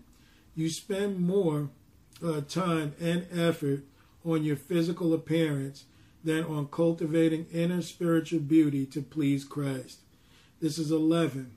Your heart toward Christ is cold and indifferent, not tender as it once was, not easily moved by the word, talk of spiritual things, etc. This is 12. Christianity is more of a checklist than a relationship with Christ. This is 13. You measure spirituality, yours, others, by performance rather than the condition of the heart. This is what we went over. This is all Martha. This is 14. Christianity is defined more by what you do than, I guess they meant, is defined more by what you do than you are, than who you are doing versus being. Again, like we talked about works instead of it being grown in us. 15. Your obedience and service are motivated and fueled by expectations of others or a desire to impress others more than by passion for Christ. I mean, this was the whole lesson. 16. You are more concerned about what others think and pleasing them than about what God knows and pleasing Christ. This is 17. Your service for Christ and others is motivated by sense of duty or obligation. This is 18. You find yourself becoming resentful over the hardships and demands of serving Christ and others. This is 19. You can talk with others about kids, marriage, weather, and the news, but struggle to talk about the Lord and spiritual matters. This is 20. You have a hard time coming up with something fresh to share in a testimony service at church or when someone asks, what's God been doing in your life? This is 21. You are formal, rigid, and uptight about spiritual things rather than joyful and winsome. This is 22. You are critical and harsh toward those who are doctrinally off base or living in sin. Now, see, there's nothing wrong being critical here. I want to word this right. But we're not for sin. Okay, we might sin, but this is for correction. But if you are judging harshly, then that's self-righteousness. Okay, this is 23. You enjoy secular songs, movies, and books more than songs or reading material that point you to Christ. I mean, come on, we've all had apples out of this bag, so this was all about correction. This is 24. You prefer the company of people who don't love Christ to the company of fellowship of those who do. 25. You are more interested in recreation, entertainment, and having fun than in cultivating intimacy with Christ through worship, prayer, the Word, like the living Word, the Bible, and Christian fellowship. This is 26. You display attitudes or are involved in activities that you know are contrary to Scripture, but you continue in them anyways. This is 27. You justify small areas of disobedience, and that's in quotation, small areas of disobedience or compromise. This is 28. You have been drawn back into sin habits that you put off when you were a young believer. This is 29. Little things that used to disturb your conscience no longer do. This is 30. You are slow to respond to conviction over sin, or you ignore it altogether. This is 31. You enjoy certain sins and want to hang on to them. You are unwilling to give them up for Christ. Almost done. This is 32. You are not grieved by sin. It is no big deal to you. This is 33. You are consistently allured by certain sins. This is 34. You are self-righteous, more concerned about sin in others' lives than in your own. This is 35. You are more concerned about having the right position than the right disposition. I like that one. This is 36. You tend to hold tightly to money and things rather than being quick to give to meet the needs of others. This is 37. You rarely give sacrificially to the Lord's work. This is 38. You rarely have a desire or burden to give. When you hear the legitimate financial needs within the body, your church, or a ministry. This is 39. Accumulating and maintaining material things consumes more time and effort on your part than seeking after the cultivating rich spiritual riches, like Christ being formed in you. And this is 40. You have broken relationships with other believers that you are unwilling to have, not attempting to reconcile. So I think that that's important, that people may know this and know what this is about, because sure enough, somebody's on this list. There is no way that you can say you might be on there for about 10 of the 40 things. Who knows? But the point is this is all for admonition, for us to understand what correction is, what needs to be done, that we may be right with Christ. Exactly. And again, Mary and not Martha. All right, so Melissa's going to pray out, and we're going to conclude. Dear Lord, thank you so much for this lesson today, these reminders, these corrections. We thank you for this time and your grace to learn these things, and that we pray that you would continue to be built up in us. Thank you, Lord. We pray for all those listening out there, that this could happen with them as well, and that as we go out and take your word out to others, that we can let them know this too, that you can be built up in them as well. Thank you, Lord. We pray that you would wake up and shake up your people, call them to you, and we pray for your continued coverage over us while we go through this process, Lord. And we pray that you find us worthy to not have it taken away, and to keep the devil from us. Build us up in our armor, Lord. Continue to strengthen us, for you are so amazing, Lord, to give us this opportunity and this knowledge of you, and this chance to have fellowship directly with you, Lord. It's truly such a gift, and we're so grateful for it, Lord, and we just want to bring it to others, and Thank you, Jesus. in your mighty, mighty name, thank you so much, Lord. We love you, Lord Jesus. Amen. Amen. With the Lucky Land Slots, you can get lucky just about anywhere. This is your captain speaking. We've got clear runway and the weather's fine, but we're just going to circle up here a while and get lucky. No, nothing like that. It's just these cash prizes add up quick. So I suggest you sit back, keep your tray table upright, and start getting lucky. Play for free at LuckyLandSlots.com. Are you feeling lucky? No purchase necessary. Void where prohibited by law. 18+ terms and conditions apply. See website for details.